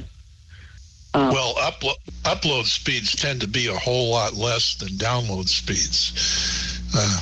Most people, I mean, pretty much, industry wide. Yeah, download is always just fast, and upload is. So, in other words, if you're uploading, it's using a lot of data, or it's just slow. Like, does that equate to if it's taking an hour, it's going to use up a lot of data, or is it just equate to it's just going to be slow? Well, in other words, it's like squeezing water through a syringe as compared to a fire hose. Download speeds are the fire hose, and upload speeds are like squeezing it through a syringe. Oh, but just because it takes an hour doesn't mean you're using up a whole bunch of data because it's slowed down, is what you're saying. No. Right? It's not going to mean that No. Okay. Data is all about... somebody on? Hey, Cheryl. Yeah, good morning, Christina? Yeah, hey, Christina. I'll tell you what. I haven't gone to bed yet. I'm wide awake. I called you. I'm sorry, Rip. I'm interrupting. But I'll tell you what, I will never go on Lauren's call because none of those people are making any sense. None of them. Lauren, when did she come on? When she's on, she's on after Frank. After Frank? You know what I told her? They're sitting there laughing about my ideas. Well, I'm going to tell you something. You know what? I go, any of you TIs that really mean business, what have you started? What have you started? That's what you asked? For that question. Okay. So they were laughing at your idea of doing the meetups and getting together with other TIs in different cities? Buying radio time, just putting the word out there. Mm-hmm. And this way we could get the ones that have been shy and haven't put out, that haven't come out of the woodwork yet, to get people that are, have been TIs for a long time to convince them that, hey, they're not that bad, They're really not that bad. Why don't you come and join one and see what you think about it? And then once they start thinking about it and they go to one meeting or two, maybe two, they might like it. And then that will bring on more people for affidavits or to show up in D.C., Mm-hmm. Yeah. And they're sitting there laughing. I go, well, I'll tell you what. Now that you all think this is a damn joke, okay, let's see. Okay, so I'm listening. What ideas have you had? And none of them can answer. Mm-hmm. So I'm Do you know her? I don't know who she is. Isn't she kind of new on doing? I'm hearing about her probably the last 3-4 weeks. That she goes out after Frank. I want to know what she was about. Okay? Right. I don't care for her too much. So this was your first time on her show? That was the first time on her show? Yeah. Yeah, I didn't. I tell you what, I don't like the people on there because they don't even want. I didn't hear. You know what they want to do? Send mailers out. You know what mailers do? They get thrown in the garbage can. Or intercepted by the people that they got working at the post office for mail. It goes with the schedule, Yeah. The or the mail hackers will get a hold of it. Yeah. Mm-hmm. Mm-hmm. Hey, Mr. Rappaport, how you doing? He must not be on. Oh, that's right. He was going to get coffee or something. He said he was going to step next door or somewhere. It was very rude. I mean, they insulted me and made me feel bad. Because I'm going to tell you something. I don't see no motherfucker out there except me and Richard and Deborah and maybe you and you but you got your quote family issues and That comes above anything. Your children, you know. Right. And I have been doing my own little activism. I'm getting my little group together thanks to this lady here, Linda, that I talked to. She's been helping get me. We do little conference calls. It's a small group, but it's going to grow. Ideas. We could make some of this. This way, we got Georgia covered. Then we go down, okay, Illinois, I think Earl's doing that. And I think I'm going to try to make him captain of this state. And then this way I could work on the other state. I go, listen, if all you jerks don't want this over with, you go ahead. You laugh and see where you all get by. I go, you know what's going to happen with a mailer? A mailer. We're not in the window business, you know. I never did to tell you the truth, I did mailers a couple of times. And you know where it got me? Nowhere. I might have gotten one call, if even that. Mailers don't work. They don't. But we got YouTube now, and we got Facebook now, and there's other websites too. Right. Yeah. I mean, what are they doing? Advertising Tasty Freeze, you know? But Deborah came on. I'm going to have a talk with her. I'm going to find out why she was on their side. Because Deborah came in. Deborah? Maybe said Deborah? I know maybe she wasn't on their side. Maybe she was. I go, thank you for helping me out here. I might not be saying it right, but what I mean is well, and what I mean is business. And if people want to just sit on the damn phone and just talk about it, listen, we have flyers out there. And when I agreed with them, guess what?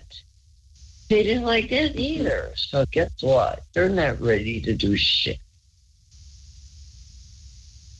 I'm ready to do.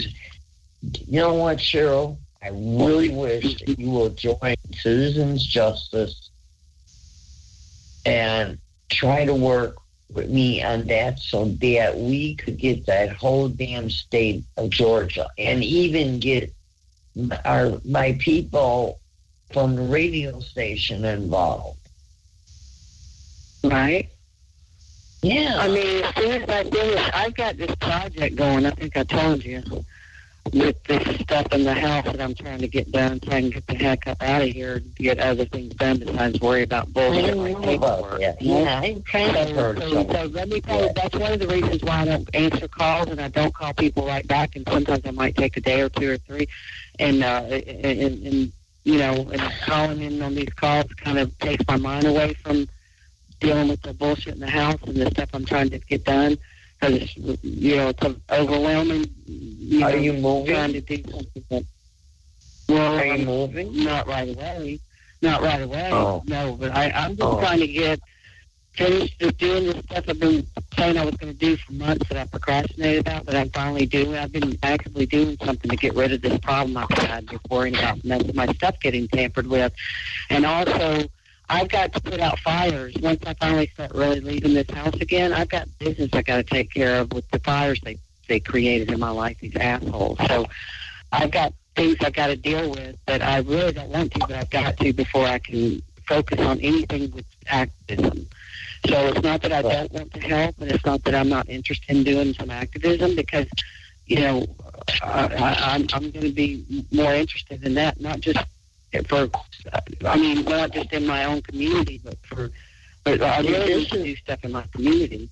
But I do want to help other people. I already talked to some people. Let me tell you something. We conference calls every week, me and some other people. Here's the problem with everything.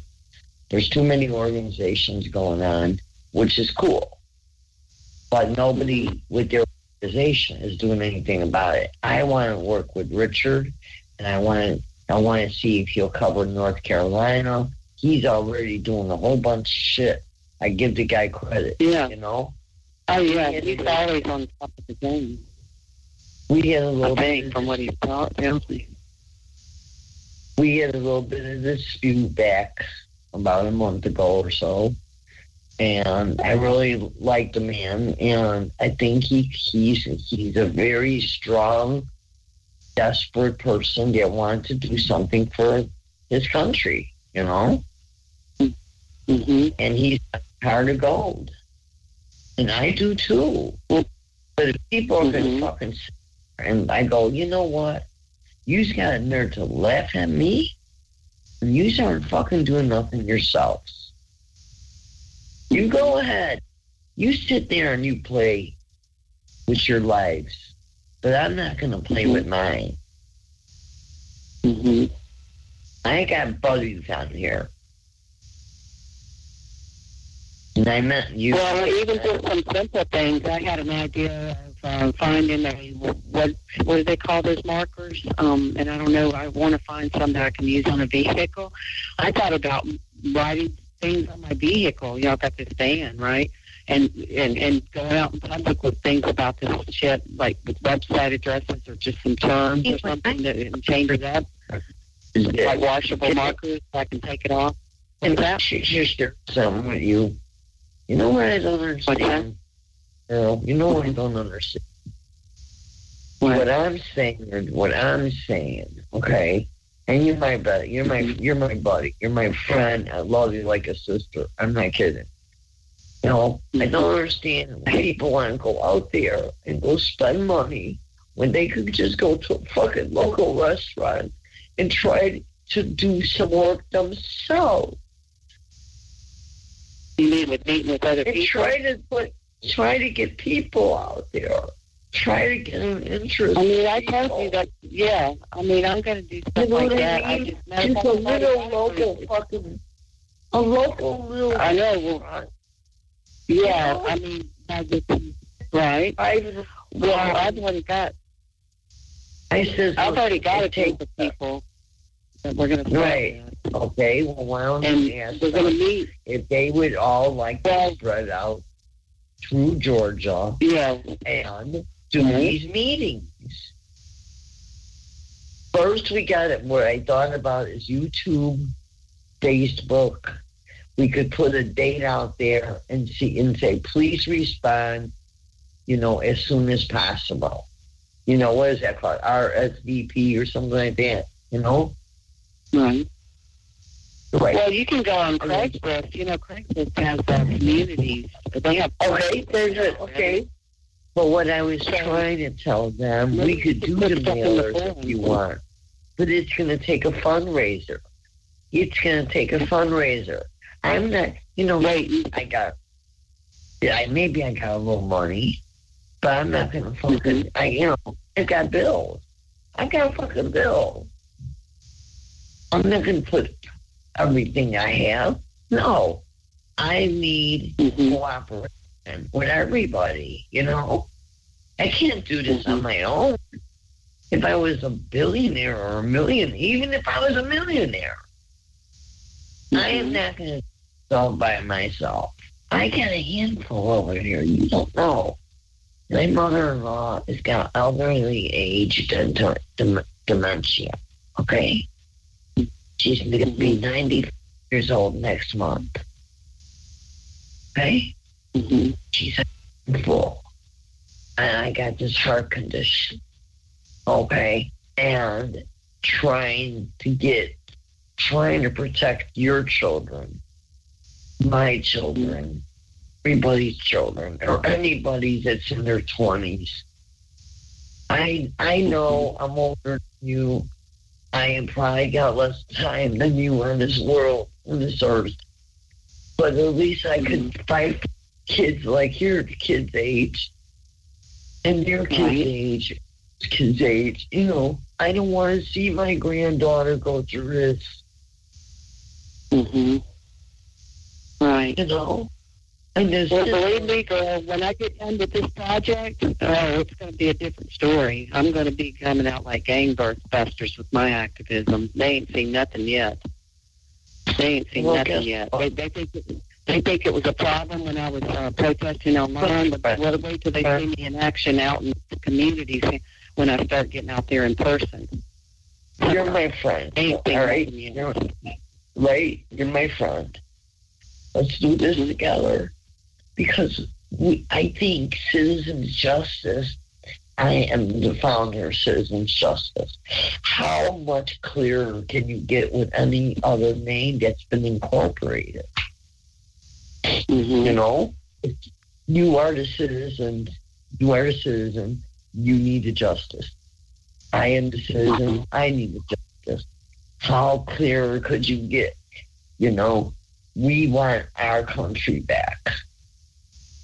We want our freedom back. You know, like you said, what, you're 47 or 50 or something like that? Okay.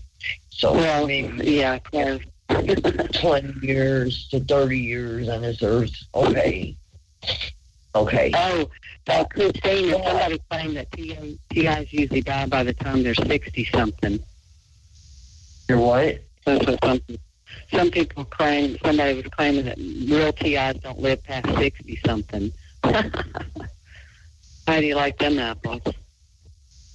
61. I'm gonna give it all I got. I'm not gonna ever give up. They can just do what they need to do, and I'm gonna do what I need to do.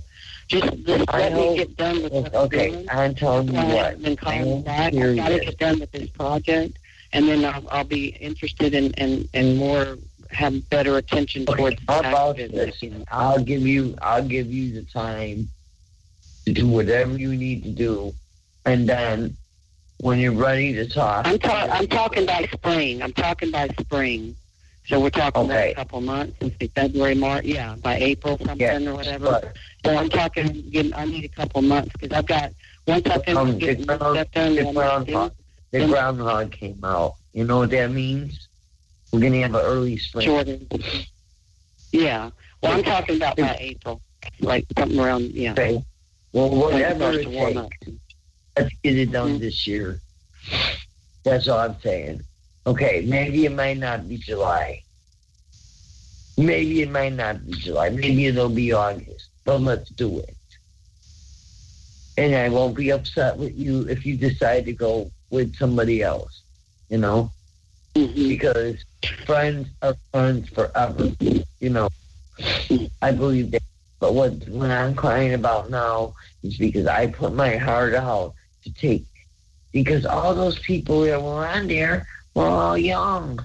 And I'm sitting there bleeding my heart out to them. I want to do this for people that are younger than me. So that they don't have to. You know what? They're starting at square one. They're talking about making flyers. I go, well, you know what? You're talking about making flyers? Guess what? That's already been done. It's online already. Then they call this girl Gail, saying she's a paralegal. I don't know who she is. Do you? Wait a minute. Are you talking about the girl Gail that lives in an RV from California? No. They made a call to some girl, and her name was Gail. Okay. And what did she say? Is she trying to get people to come to Washington, D.C. in August? The way to do it is to do mailers. And I told her, she goes, well, hey, we all want to work with you. You got some good ideas. I go, well, it's not only me. It's everybody. Everybody's got to get together or needs to get together and make this a group. Not everybody against each other. Okay, so if you want to use your idea, fine. Why can't we use everybody's idea? Okay? Which is fine, you know? We could use this one for the time. If it's successful, we keep it. If it isn't, we drop it. We go to the next. I go, too.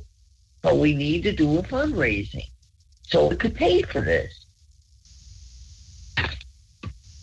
Just like you. If you came out and said, Christina, I got this most wonderful idea. I'd say, Cheryl, okay, fine, let's use it. Let's try it. And then, you know, while if it didn't work, well, we go back to the next best thing, which would be, you know, which would be to try something else. But I would at least give you the opportunity.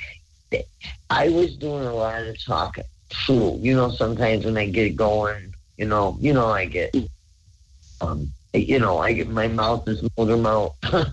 But it's just the way that I put my heart out to this Lawrence call, trying to help some young people, trying to get, they were, you know what they were talking about? Is starting to make flyers up.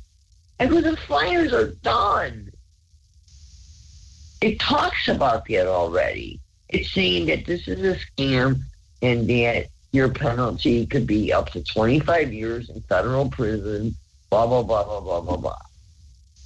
I go use our phone, use our behind. And then they're saying, oh, well, what should we put in these flyers? Well, let's see. This is murder? You know? I mean, come on. I'm not going to let this upset me because I got high blood pressure and a heart condition and a bad heart condition. I'm going to make this next year. But I want to help. Well, wait, are you saying that one person would be willing to try to get groups together in their cities from the phone call that you're on? Not one person on that call. Not one. They were making fun of me. They were laughing at me because I was trying to put a good... None of them get it. You know why? Because they're all beginners. They're all beginners. They don't understand. Well, how many people do you think were on the call? You being true. How many people do you think were on the call? Maybe 8, 7. Yeah. Okay, well... Not a whole lot. But Gail, I don't even know who Gail is. Do you? It's the lady I'm thinking of, but I don't know. She wasn't talking about doing mailers. You said this lady was talking about doing mailers? Yeah, she said that the only thing that could work, it goes door to door to door. I go, you know what happened with those mail things? They get thrown on the ground or in the garbage can. So do you know what it would cost to do 50 states? Do you know what it would cost to do 50 states in each big city? Now you live in Georgia, okay? Many towns are in Georgia. Holy shit. You know what I mean? Okay. Just your state alone will probably cost $500,000-$600,000. Now times that by 50. So what do we need? We need a fundraising. We need a couple of fundraisings. We need a goal. It's just like Jerry Lewis Marathon. He had a goal to make so many millions a night for those kids, right? And he made his goal. But guess why? Because everybody was serious.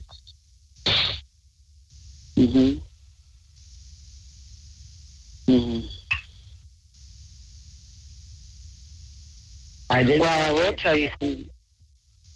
I didn't want to get nasty.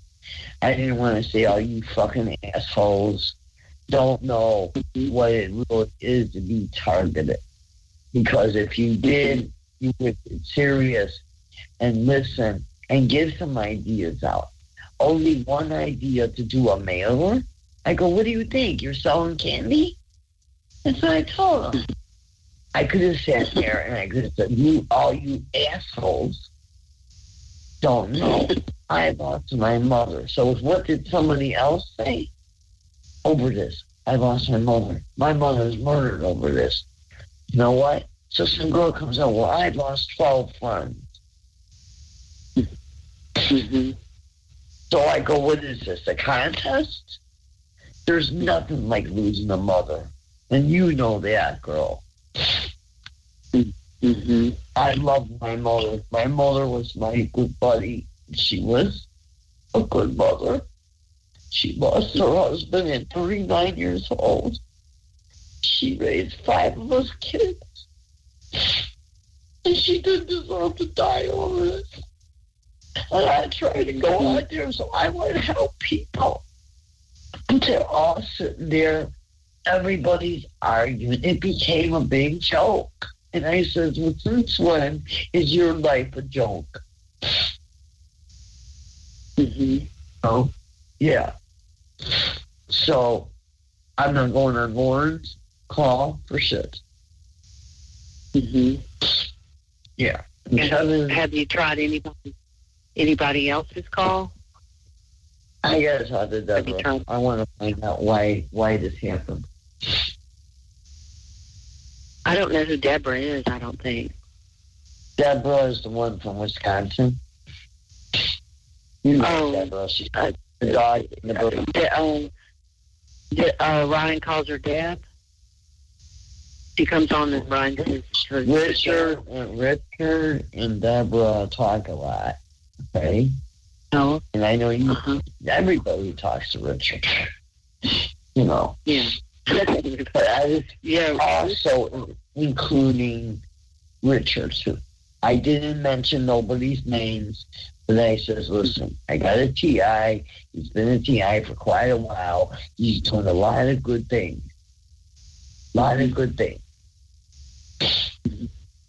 And yous are sitting there. You don't have one fucking idea what you're doing. At least I'm trying to put something out there that I know could work. And I'm very good at it. And not to brag, but when I might take me some time to get something started, but once I get going, I come out like a diamond. And it's true. That's who I am. So when I don't mean to brag about myself, but that's how I learned that since a little girl. He said, I never give up. And then when I might take time doing something, but you got to understand, I just lost an uncle. My uncle died. I know you know about that.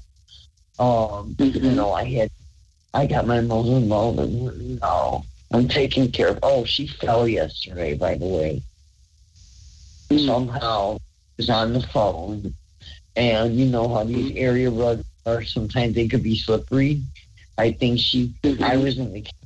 She was on. She just got a phone call. I think she slipped on that rug. She hit her head on the end table, and the whole back of her head was bleeding. I was freaking out because she's 94 years old. You know, so I got a full. But I'm still putting my time out for you guys and myself, of course.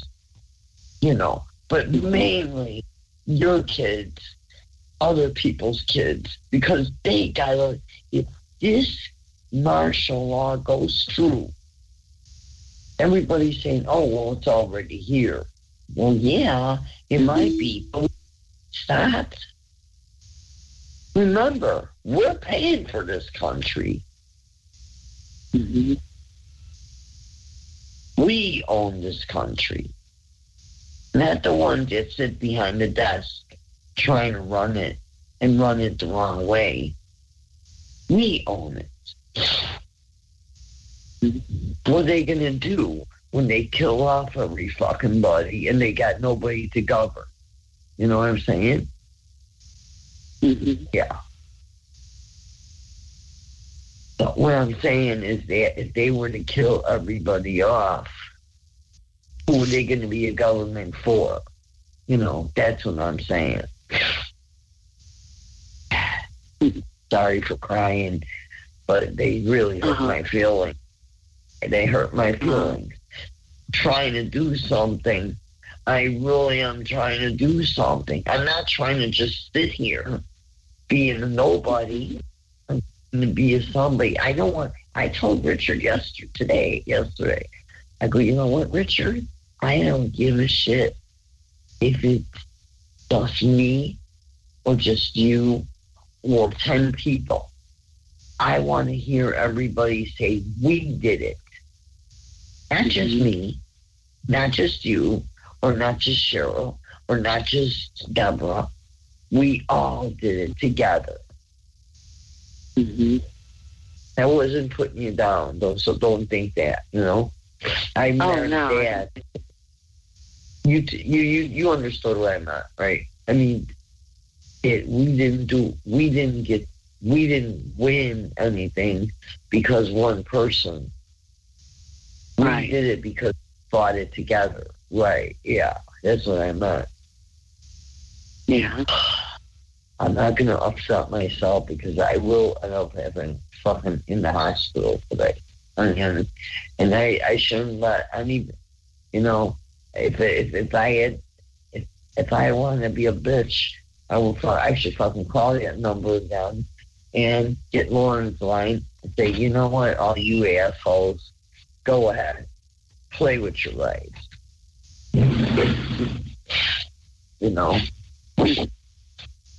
Because that's what they're doing. That's what they're doing. At least I understand what's going on with you. I understand that you got some things that cannot be just back. You got to take care of them. Right. That's it's a legitimate reason. Not even an excuse. It's a legitimate reason. Mm-hmm. Your kids come first, you come first, and then when you got the time to put it out, I'm not going to sit there and say I could depend on Cheryl because Cheryl might end up being something else might come up. I'm still hoping and praying for you that you get your own place so you have your time with your kids. Your time. Right. I like you a lot, Cheryl. I really do. No, I'm sorry, though. You go through what you're going through. Because you know what? When my daughter left home, it was the hardest thing for me. So, but I wasn't in this shit either, But it did hurt. It did, and it does hurt. It's like you gave your whole life out for these kids, and all of a sudden you notice that they made merry-go-round go on. And you're in the middle of that merry-go-round, and they won't even stop the merry-go-round to give Mom a hug and say, Mom, I know what you're going through. I understand you. I really do. Right. Your mother did it to me. And there's nothing like your kids leaving you. And, okay, maybe they haven't left you yet. But it's not. It feels like an empty bucket. Yeah, the acceptance of them being gone is the hardest thing I ever went through. Really, it is. It really is. When your kids left, is that what you said? That's the hardest thing. Kids leave is the hardest thing you could ever go through. It's like they put you through this fucking merry-go-round, and then you're in the middle of the merry-go-round and trying to get a hold of them, and they just let the merry-go-round go round and round and round and round, and you're sitting there looking like the big clown. Right. Like and you're like thinking, I'm thinking, I want to get off here too. Just stop the damn thing already. Oh, I want off too. Okay? Yeah. I don't want to keep going round and round and round. I know. They can get off, but I got to stay on. That's kind of what you look at it like everybody's getting off but us, right? So help me, God. I know you love your kids with your whole heart. And that's what they're putting you through. And it's like some lady told me something one day, long time ago. She's gone. She passed away. She says, God only rents our children to us. They're not for kids. I'm still here. I just wanted to say, I'm still here. I'm listening here. Oh, hey, okay. How you doing? But we were talking about China. If I'm not interrupting. Oh no, no, excuse me. We were talking. You. Oh, that's okay. Yeah, we were talking about China earlier, and one thing I've been sitting here thinking about it. And one thing that China has recently implemented is a program that actually keeps track of.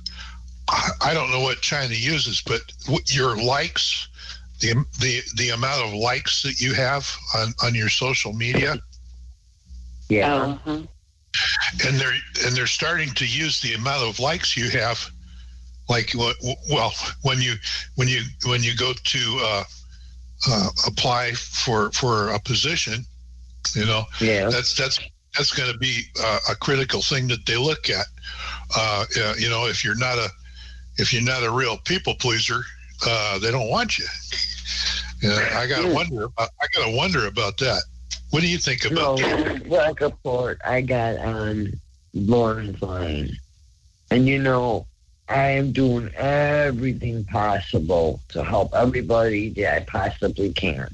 I've been at TI for 11 years, and I'd never been on her line before. But I was trying to put some good ideas out there. I am the founder of Citizens Justice. And thought, what the shit? This one girl says, oh, well, we're going to put mailers out. Those mailing things that you advertise for windows or something like that. I go, well, why don't you just sell candy? I mean, come on. I'm trying to put meetings together to get people to know more TIs and more TIs so we could get our country back. And I figured he'd sit there and be laughed at. Oh, fuck it. Go ahead. We are halfway there of losing our freedom. If we already have it. What do we know? We're the last ones to know. And I think you're a very smart man. I listen to you all the time.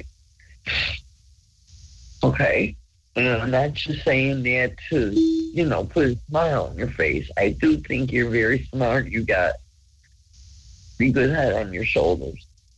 But when I put my heart out to somebody, okay, and they are going to sit there and laugh about it, okay, motherfuckers, then guess what? Go ahead. Sit there and play on the phone, and you know what's going to happen. You're all going to end up being fucking murdered because you can't figure out it. The flyers have been out for 2 years already, if not long.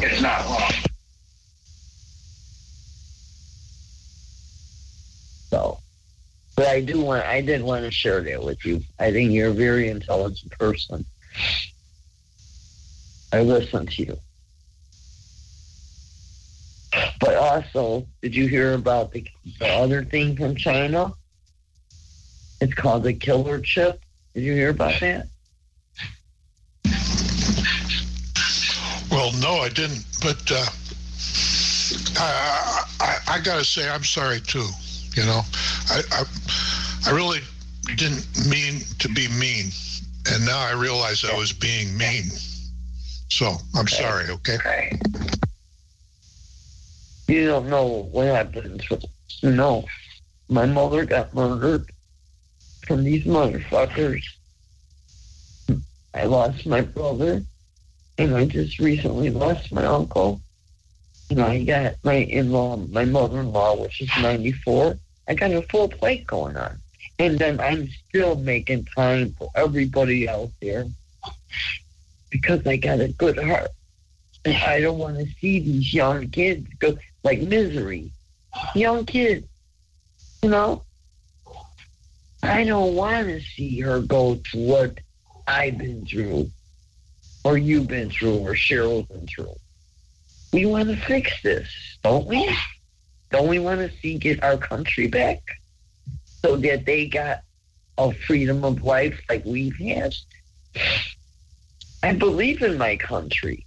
I fight for my country.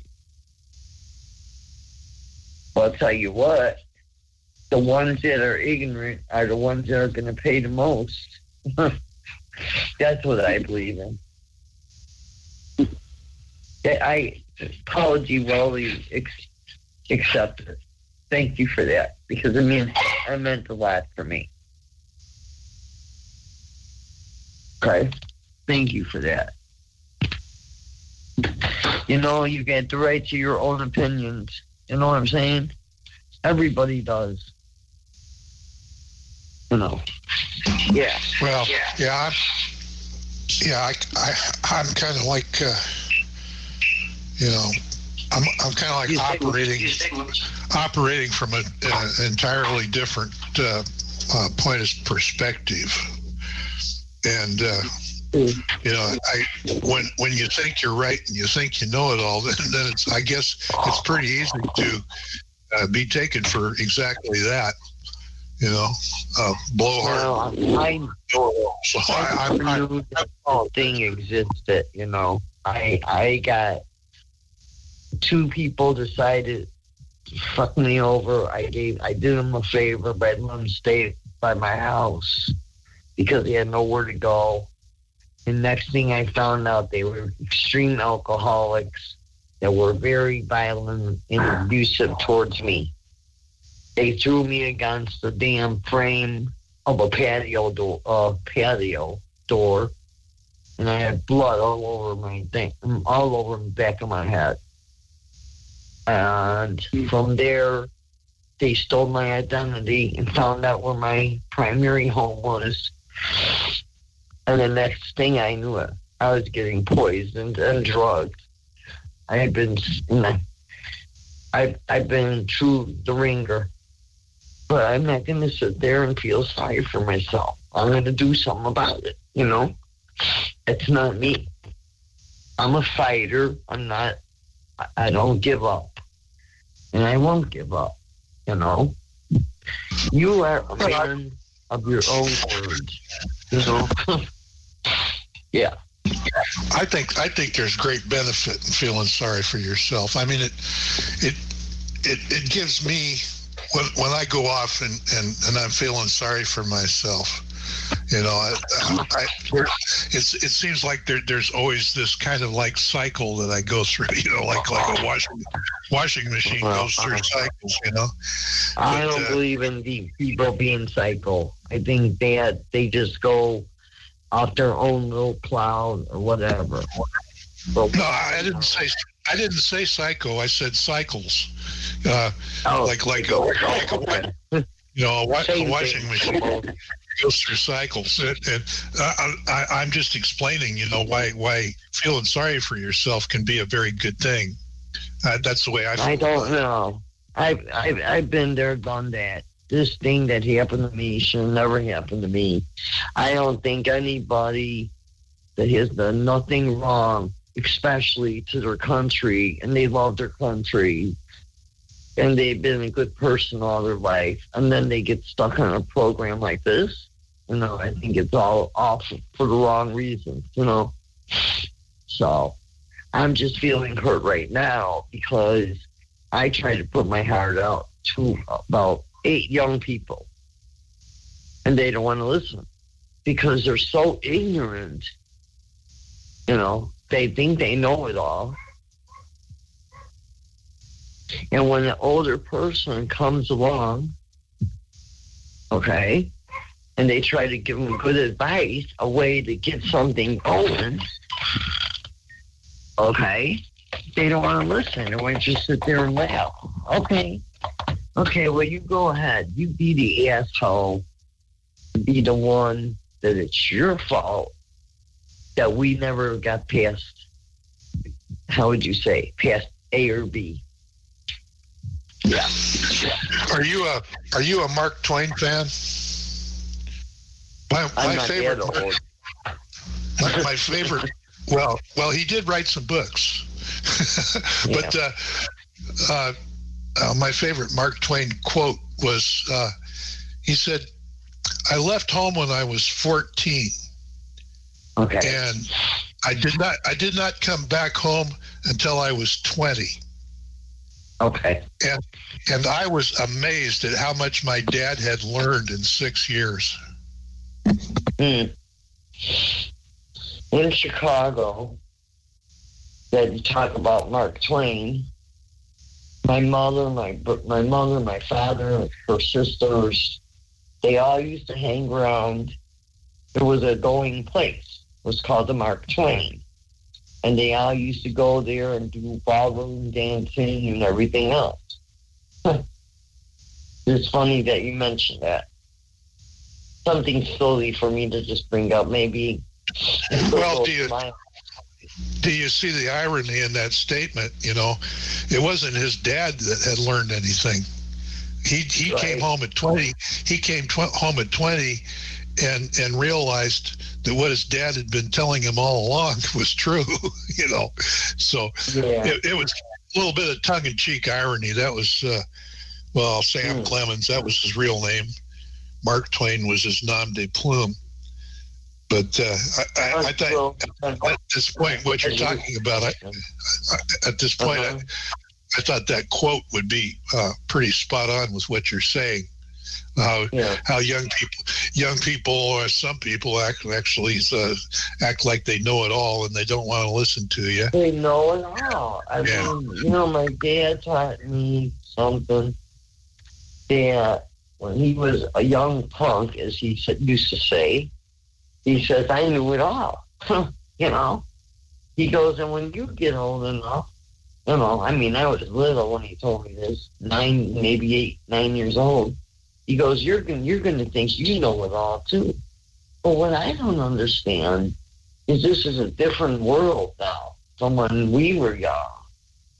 And they won't even listen to a good point, Are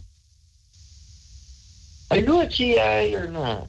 I was never sure. Well, I was never sure either. I've had some particular issues in my life that I don't think it was like specifically being targeted. I think it was just the way I was born. Well, you would know if you're a TI. And if you haven't been through a lot like we have been through, the pain, the agony, the pain that they put you through, it's 7 days a week, 24 hours a day. Because it's pretty much fucking melting down your brains down to nothing, number one. Number two, I was talking. When something is strange. I was talking a little earlier about China and the criticality of reducing a standing population in order to increase living standards of the survivors, and that makes sense if you stop and think about it. I mean, if they're experimenting with limiting age, reducing the population by less traumatic means than outright slaughter, murder, that sort of thing. I can see where it makes sense. There is a logic to it. I mean, humanity has overcome so many adversities and increased the general health of the entire planet that people are reproducing exponentially now, and it is that increased population that's causing the pollution and the degradation of everything. Yeah. Well, you know what?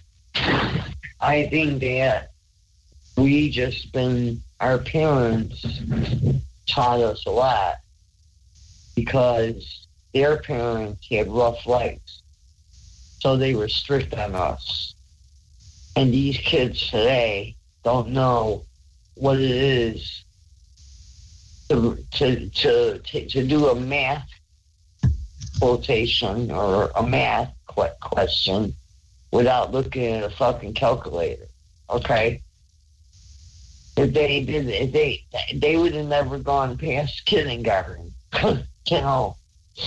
Yeah. I went to Catholic school, If you didn't listen to that nun, you have a pointer up your ass. You know what I'm saying? And they don't want to learn anything because they know it all. Like you said, what Mark Twain said. Yeah. So you do a lot of reading? Huh? Well, I used to, but my eyes are getting so bad that I can't really get in. You can't really get into it very, very deep now. I do a lot of reading on the internet because I have a great big computer screen that I can make the letters big, so I don't have to squint and strain. Can't you get that surgery done? Yeah, I thought about that, but from what I understand, the surgery doesn't work any better than glasses. It's just, and once you get it, it's a done deal. You can't go back. There's if they make a mistake, if they make a boo-boo, they can't go back and fix it. So I don't know. I think it's just about that. I think it's just ego. Inside edition. They said some people went and they didn't do it right, and the people's eyes were burning shit out of them or something. And, but if you feel that it's not the right thing to do, then don't do it, Yeah. No, I'd rather just get a new pair of specs every so often and call it good. How long have you been wearing glasses for? Long time? Well, I would say I started using those, those cheap reader glasses. In my 30s, and then things got, and I wasn't helping the situation at all. I was getting flash burns from welding and that sort of thing. Part of my career. Is that what you did for a living? Worked in a factory or welding and stuff? Yeah, I was. In the old days they called us millwrights, and I was a processing equipment technician. Oh, and okay. I designed and built machinery sometimes. Other times I would take a good solid old antique and modernize it and make it more productive and less wasteful, that sort of thing. Yeah. My husband has been in the factory business for 40 years, and he is a quality control supervisor. He's in level 4, and for aerospace, that's what he does. And he started out really young, just in quality control, doing final inspection and stuff. And he loves it, So, so we're... I'll tell you a little story you might get a kick out of. Okay. One place that I worked at, they hired this kid to work in the tool room, and he was exceptionally bright, and he wanted more than anything else to get a job with Boeing, because he had been through their airframe and power plant. He had gone to tech school and taken the airframe and power plant courses and graduated, but he was a qualified technician, but he couldn't get a job with Boeing. And as time went by, I could see him getting more and more and more frustrated. And we got to be pretty good friends. We'd go out and have a beer, maybe shoot some pool and stuff. And one time, he comes to my house, and he comes in and I'm actually sitting in the couch I'm sitting in now, and he was sitting in the couch across from me, and I could still see him sitting there, and he just broke down. He was just totally destroyed, And I said, Eric, what's the matter, And he says, I give up. He always had a glove box full of job applications, Boeing job applications. I said, I'll tell you what, go get one of those applications out of your glove box. I'm going to help you fill one out. He brought it in. and I said, okay, fill out all the information, but for the part where you've had experience, put in that you worked for Lockheed Martin. And that you did 5 years with Lockheed Martin, and at that time Lockheed had just shut down a huge facility. And they had changed hands. Lockheed was going. I don't even know if they're still around anymore. But those divisions anyway. But that's a monster company, and so and he's like, I can't do that. I can't lie. Yeah, he was a Catholic schoolboy too. He said, I can't lie. And he says, I'll get in trouble. And I said, well, I tell you what do you got to lose? I'm telling you, those Boeing people, they look at this stuff. They'll ask you a few questions, about airframe power plant technology. They'll test you to see what kind of brains you really got. And I swear, I guarantee you'll get a job, So guess what? Now you know what happened. He went in there. He went through everything like a breeze. I don't even think Boeing even bothered to contact anybody to see if his credentials were authentic. And he got a job in Q&A. And I thought that was and I told him, and he says, well, how can I do this? How can I do this job? I said, don't worry about it. They will tell you everything you need to know. All you got to do is do exactly what they tell you. Don't give them any grief, and you're in like Flynn. And I said, besides that, on the bulletin boards, they've always got these opportunities. You can go on your own time. You can go take this course. You can go take that course. The company will pay for it. You don't go a dime out of pocket. All you lose is some time, and you will progress up the ladder. And the last time I talked to him, well, years ago now, he was married. He was married. Had this beautiful wife. They were buying a deluxe house up in Bellevue, and he was just one happy camper. Yeah, he was senior. He was senior quality control. Yeah, he had. That's what my husband does. Yeah. Yeah, I just proud of that boy. He works in basically aerospace, and they do a little bit of like these things they put in your hearts and stuff like that. He does final inspection to make sure they're exactly right. Yeah. So, pacemakers and stuff like that. They check those, but mainly it's all aerospace. So, but so your friend is okay now, huh? I mean, he's happy and everything. Oh yeah, like I said, I haven't seen him for years. We grew apart, I mean, he got pretty high tone. I mean, he was driving a big fancy car, and he was wearing $1,000 worth of clothes, and his wife was, the same way, and all of that, So he was off, fulfilling his dream, living his dream. Not to be nosy, but what happened to you and your wife? Were you ever married or what? Yeah, I was married twice, and it took two marriages for me to come to the logical conclusion that I'm just not the type of guy that should be in a relationship like that, or any kind of relationship. My husband always says like this.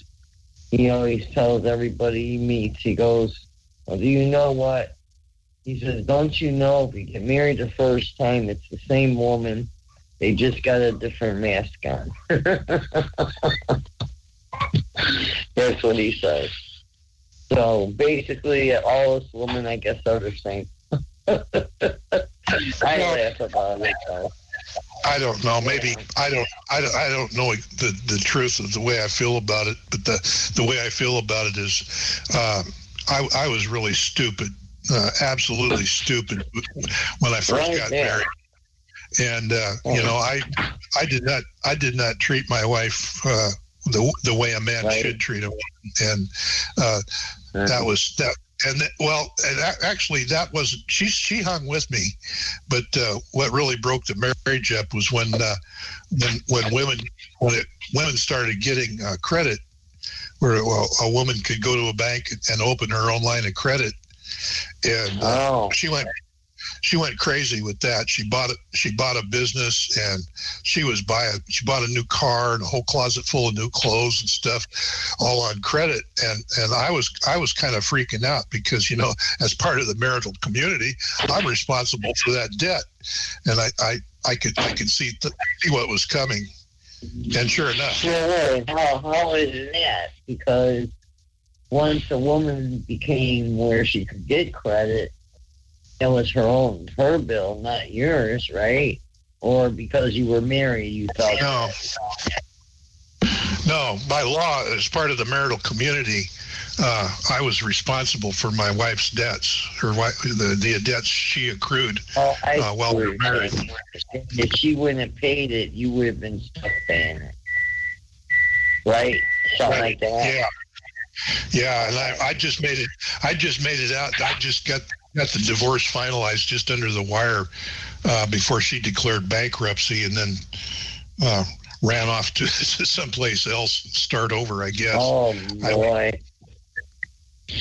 And then you got married a second time after that, huh? Yeah, my second wife I actually met before the internet was here. There were bulletin board systems.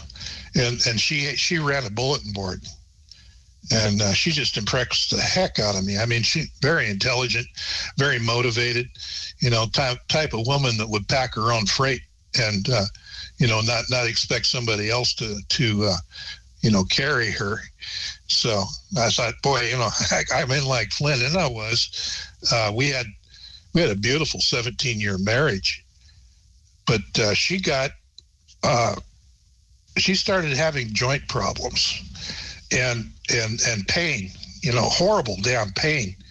And kept taking her back to the doctors and we went through a whole bunch of doctors, and it just kept getting worse and worse and worse to the point where she would actually spend a big part of the day just sitting and crying. And and then I had to get a wisdom tooth, impacted wisdom tooth pulled, and I went and got that done. And I don't use pain meds, you know, and so I got this big bottle of these horse pills, you know, and I put it up on top of the fridge, and I came home and all of a sudden she was, you know, all perky and happy and you know, the woman I remembered, you know, and I'm thinking, geez, maybe there is a God, you know, and then I got to checking later on, and I started getting suspicious, and sure enough, that whole bottle of pills was almost empty, and so I kind of put my foot down, you know, and I said, okay, we're going to find out what the hell the problem is here. So I started, I was pretty much maxing out my medical insurance, but I you know, I said, we're going to find you a specialist, you know. I took her up to the University of Washington, and where they have you know, cutting edge state of the art diagnostic medical facility up there, and they tested her and they tested her and they tested her, and oh my God, I mean, they just, every day it was this test or that test or this test or that test, and then all of a sudden the tests quit, and we, you know, we came back home here to Tacoma, and a couple days later, you know, we get this call, okay, come on in. we went in there, and this guy said, "You have a what is it? Was a it wasn't cancerous. It was precancerous. You have a precancerous thyroid." And after all of the damn diagnosis, fibromyalgia and this and that and the other, and it turned out it was her thyroid. And they gave her a dose of radioactive iodine. And then later on, it turned out that was got her about halfway, so they gave her another dose of radioactive iodine. And then after that, she had to go on these other medications that, balance the hormones and other body chemistry that the thyroid normally takes care of. Yeah. But unfortunately, that whole experience, and I agree, I do think that it was, having her thyroid destroyed, and having to take those meds, because she was just one person one day and the next person the next day and the next person the next day. And I got to confess, I was kind of fragged. At this time, I was still working 70-hour weeks with 80 hours if I got overtime. So I was really dog tired most of the time. And then coming home and having to deal with that. Oh my God, she'd want to talk, and I understand women have to talk. So I sit down and I said, okay, what do you want to tell me? What do you want to say here? And she would start telling me what a horrible damn disappointment I was as a husband, and how all this working I was doing, I had abandoned her. And that I was the son of a bitch because I wasn't being a full-time husband. I was out wasting my time gathering the means for us to live the life we were living, and I couldn't take it. My stress levels went off through the roof, and I just couldn't take it anymore. So we ended up, and it was a very, very bad divorce. She took everything, of course, and I got to keep my car, my old junky work car, and that was pretty much it. As far as any property that we had gained during the marriage. And she took the entirety of the rest. She took the whole damn works. And the last I heard, she had joined some cult in Georgia and was, and knowing her, she's probably the leader of the pack now. But anyhow, that's my tale of woe. That's my horrible story of the slings and arrows of outrageous sorrow and misfortune.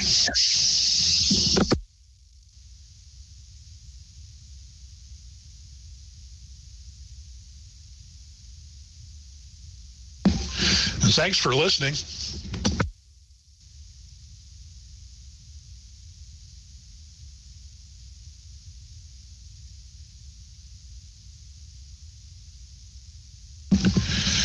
Hello? I put everybody to sleep here or something?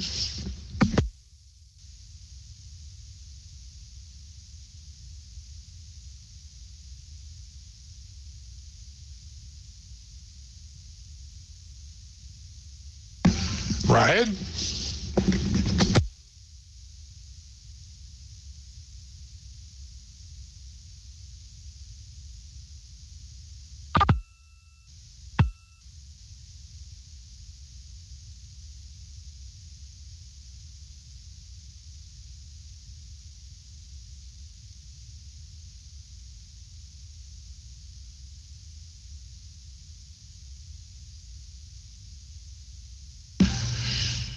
Well, okay. I never did have that cup of coffee, so I think I'm going to see if I can get some sleep. Anybody out there that happens to still be listening, see you tomorrow.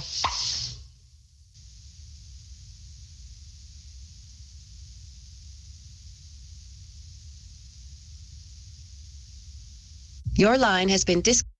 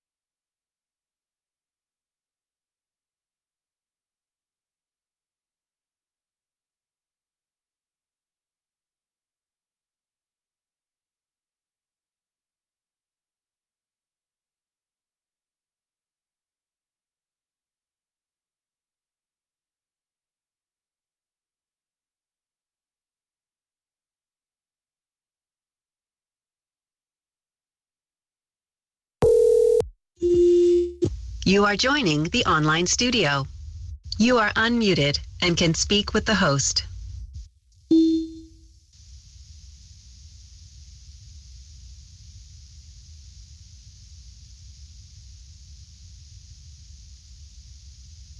Muted.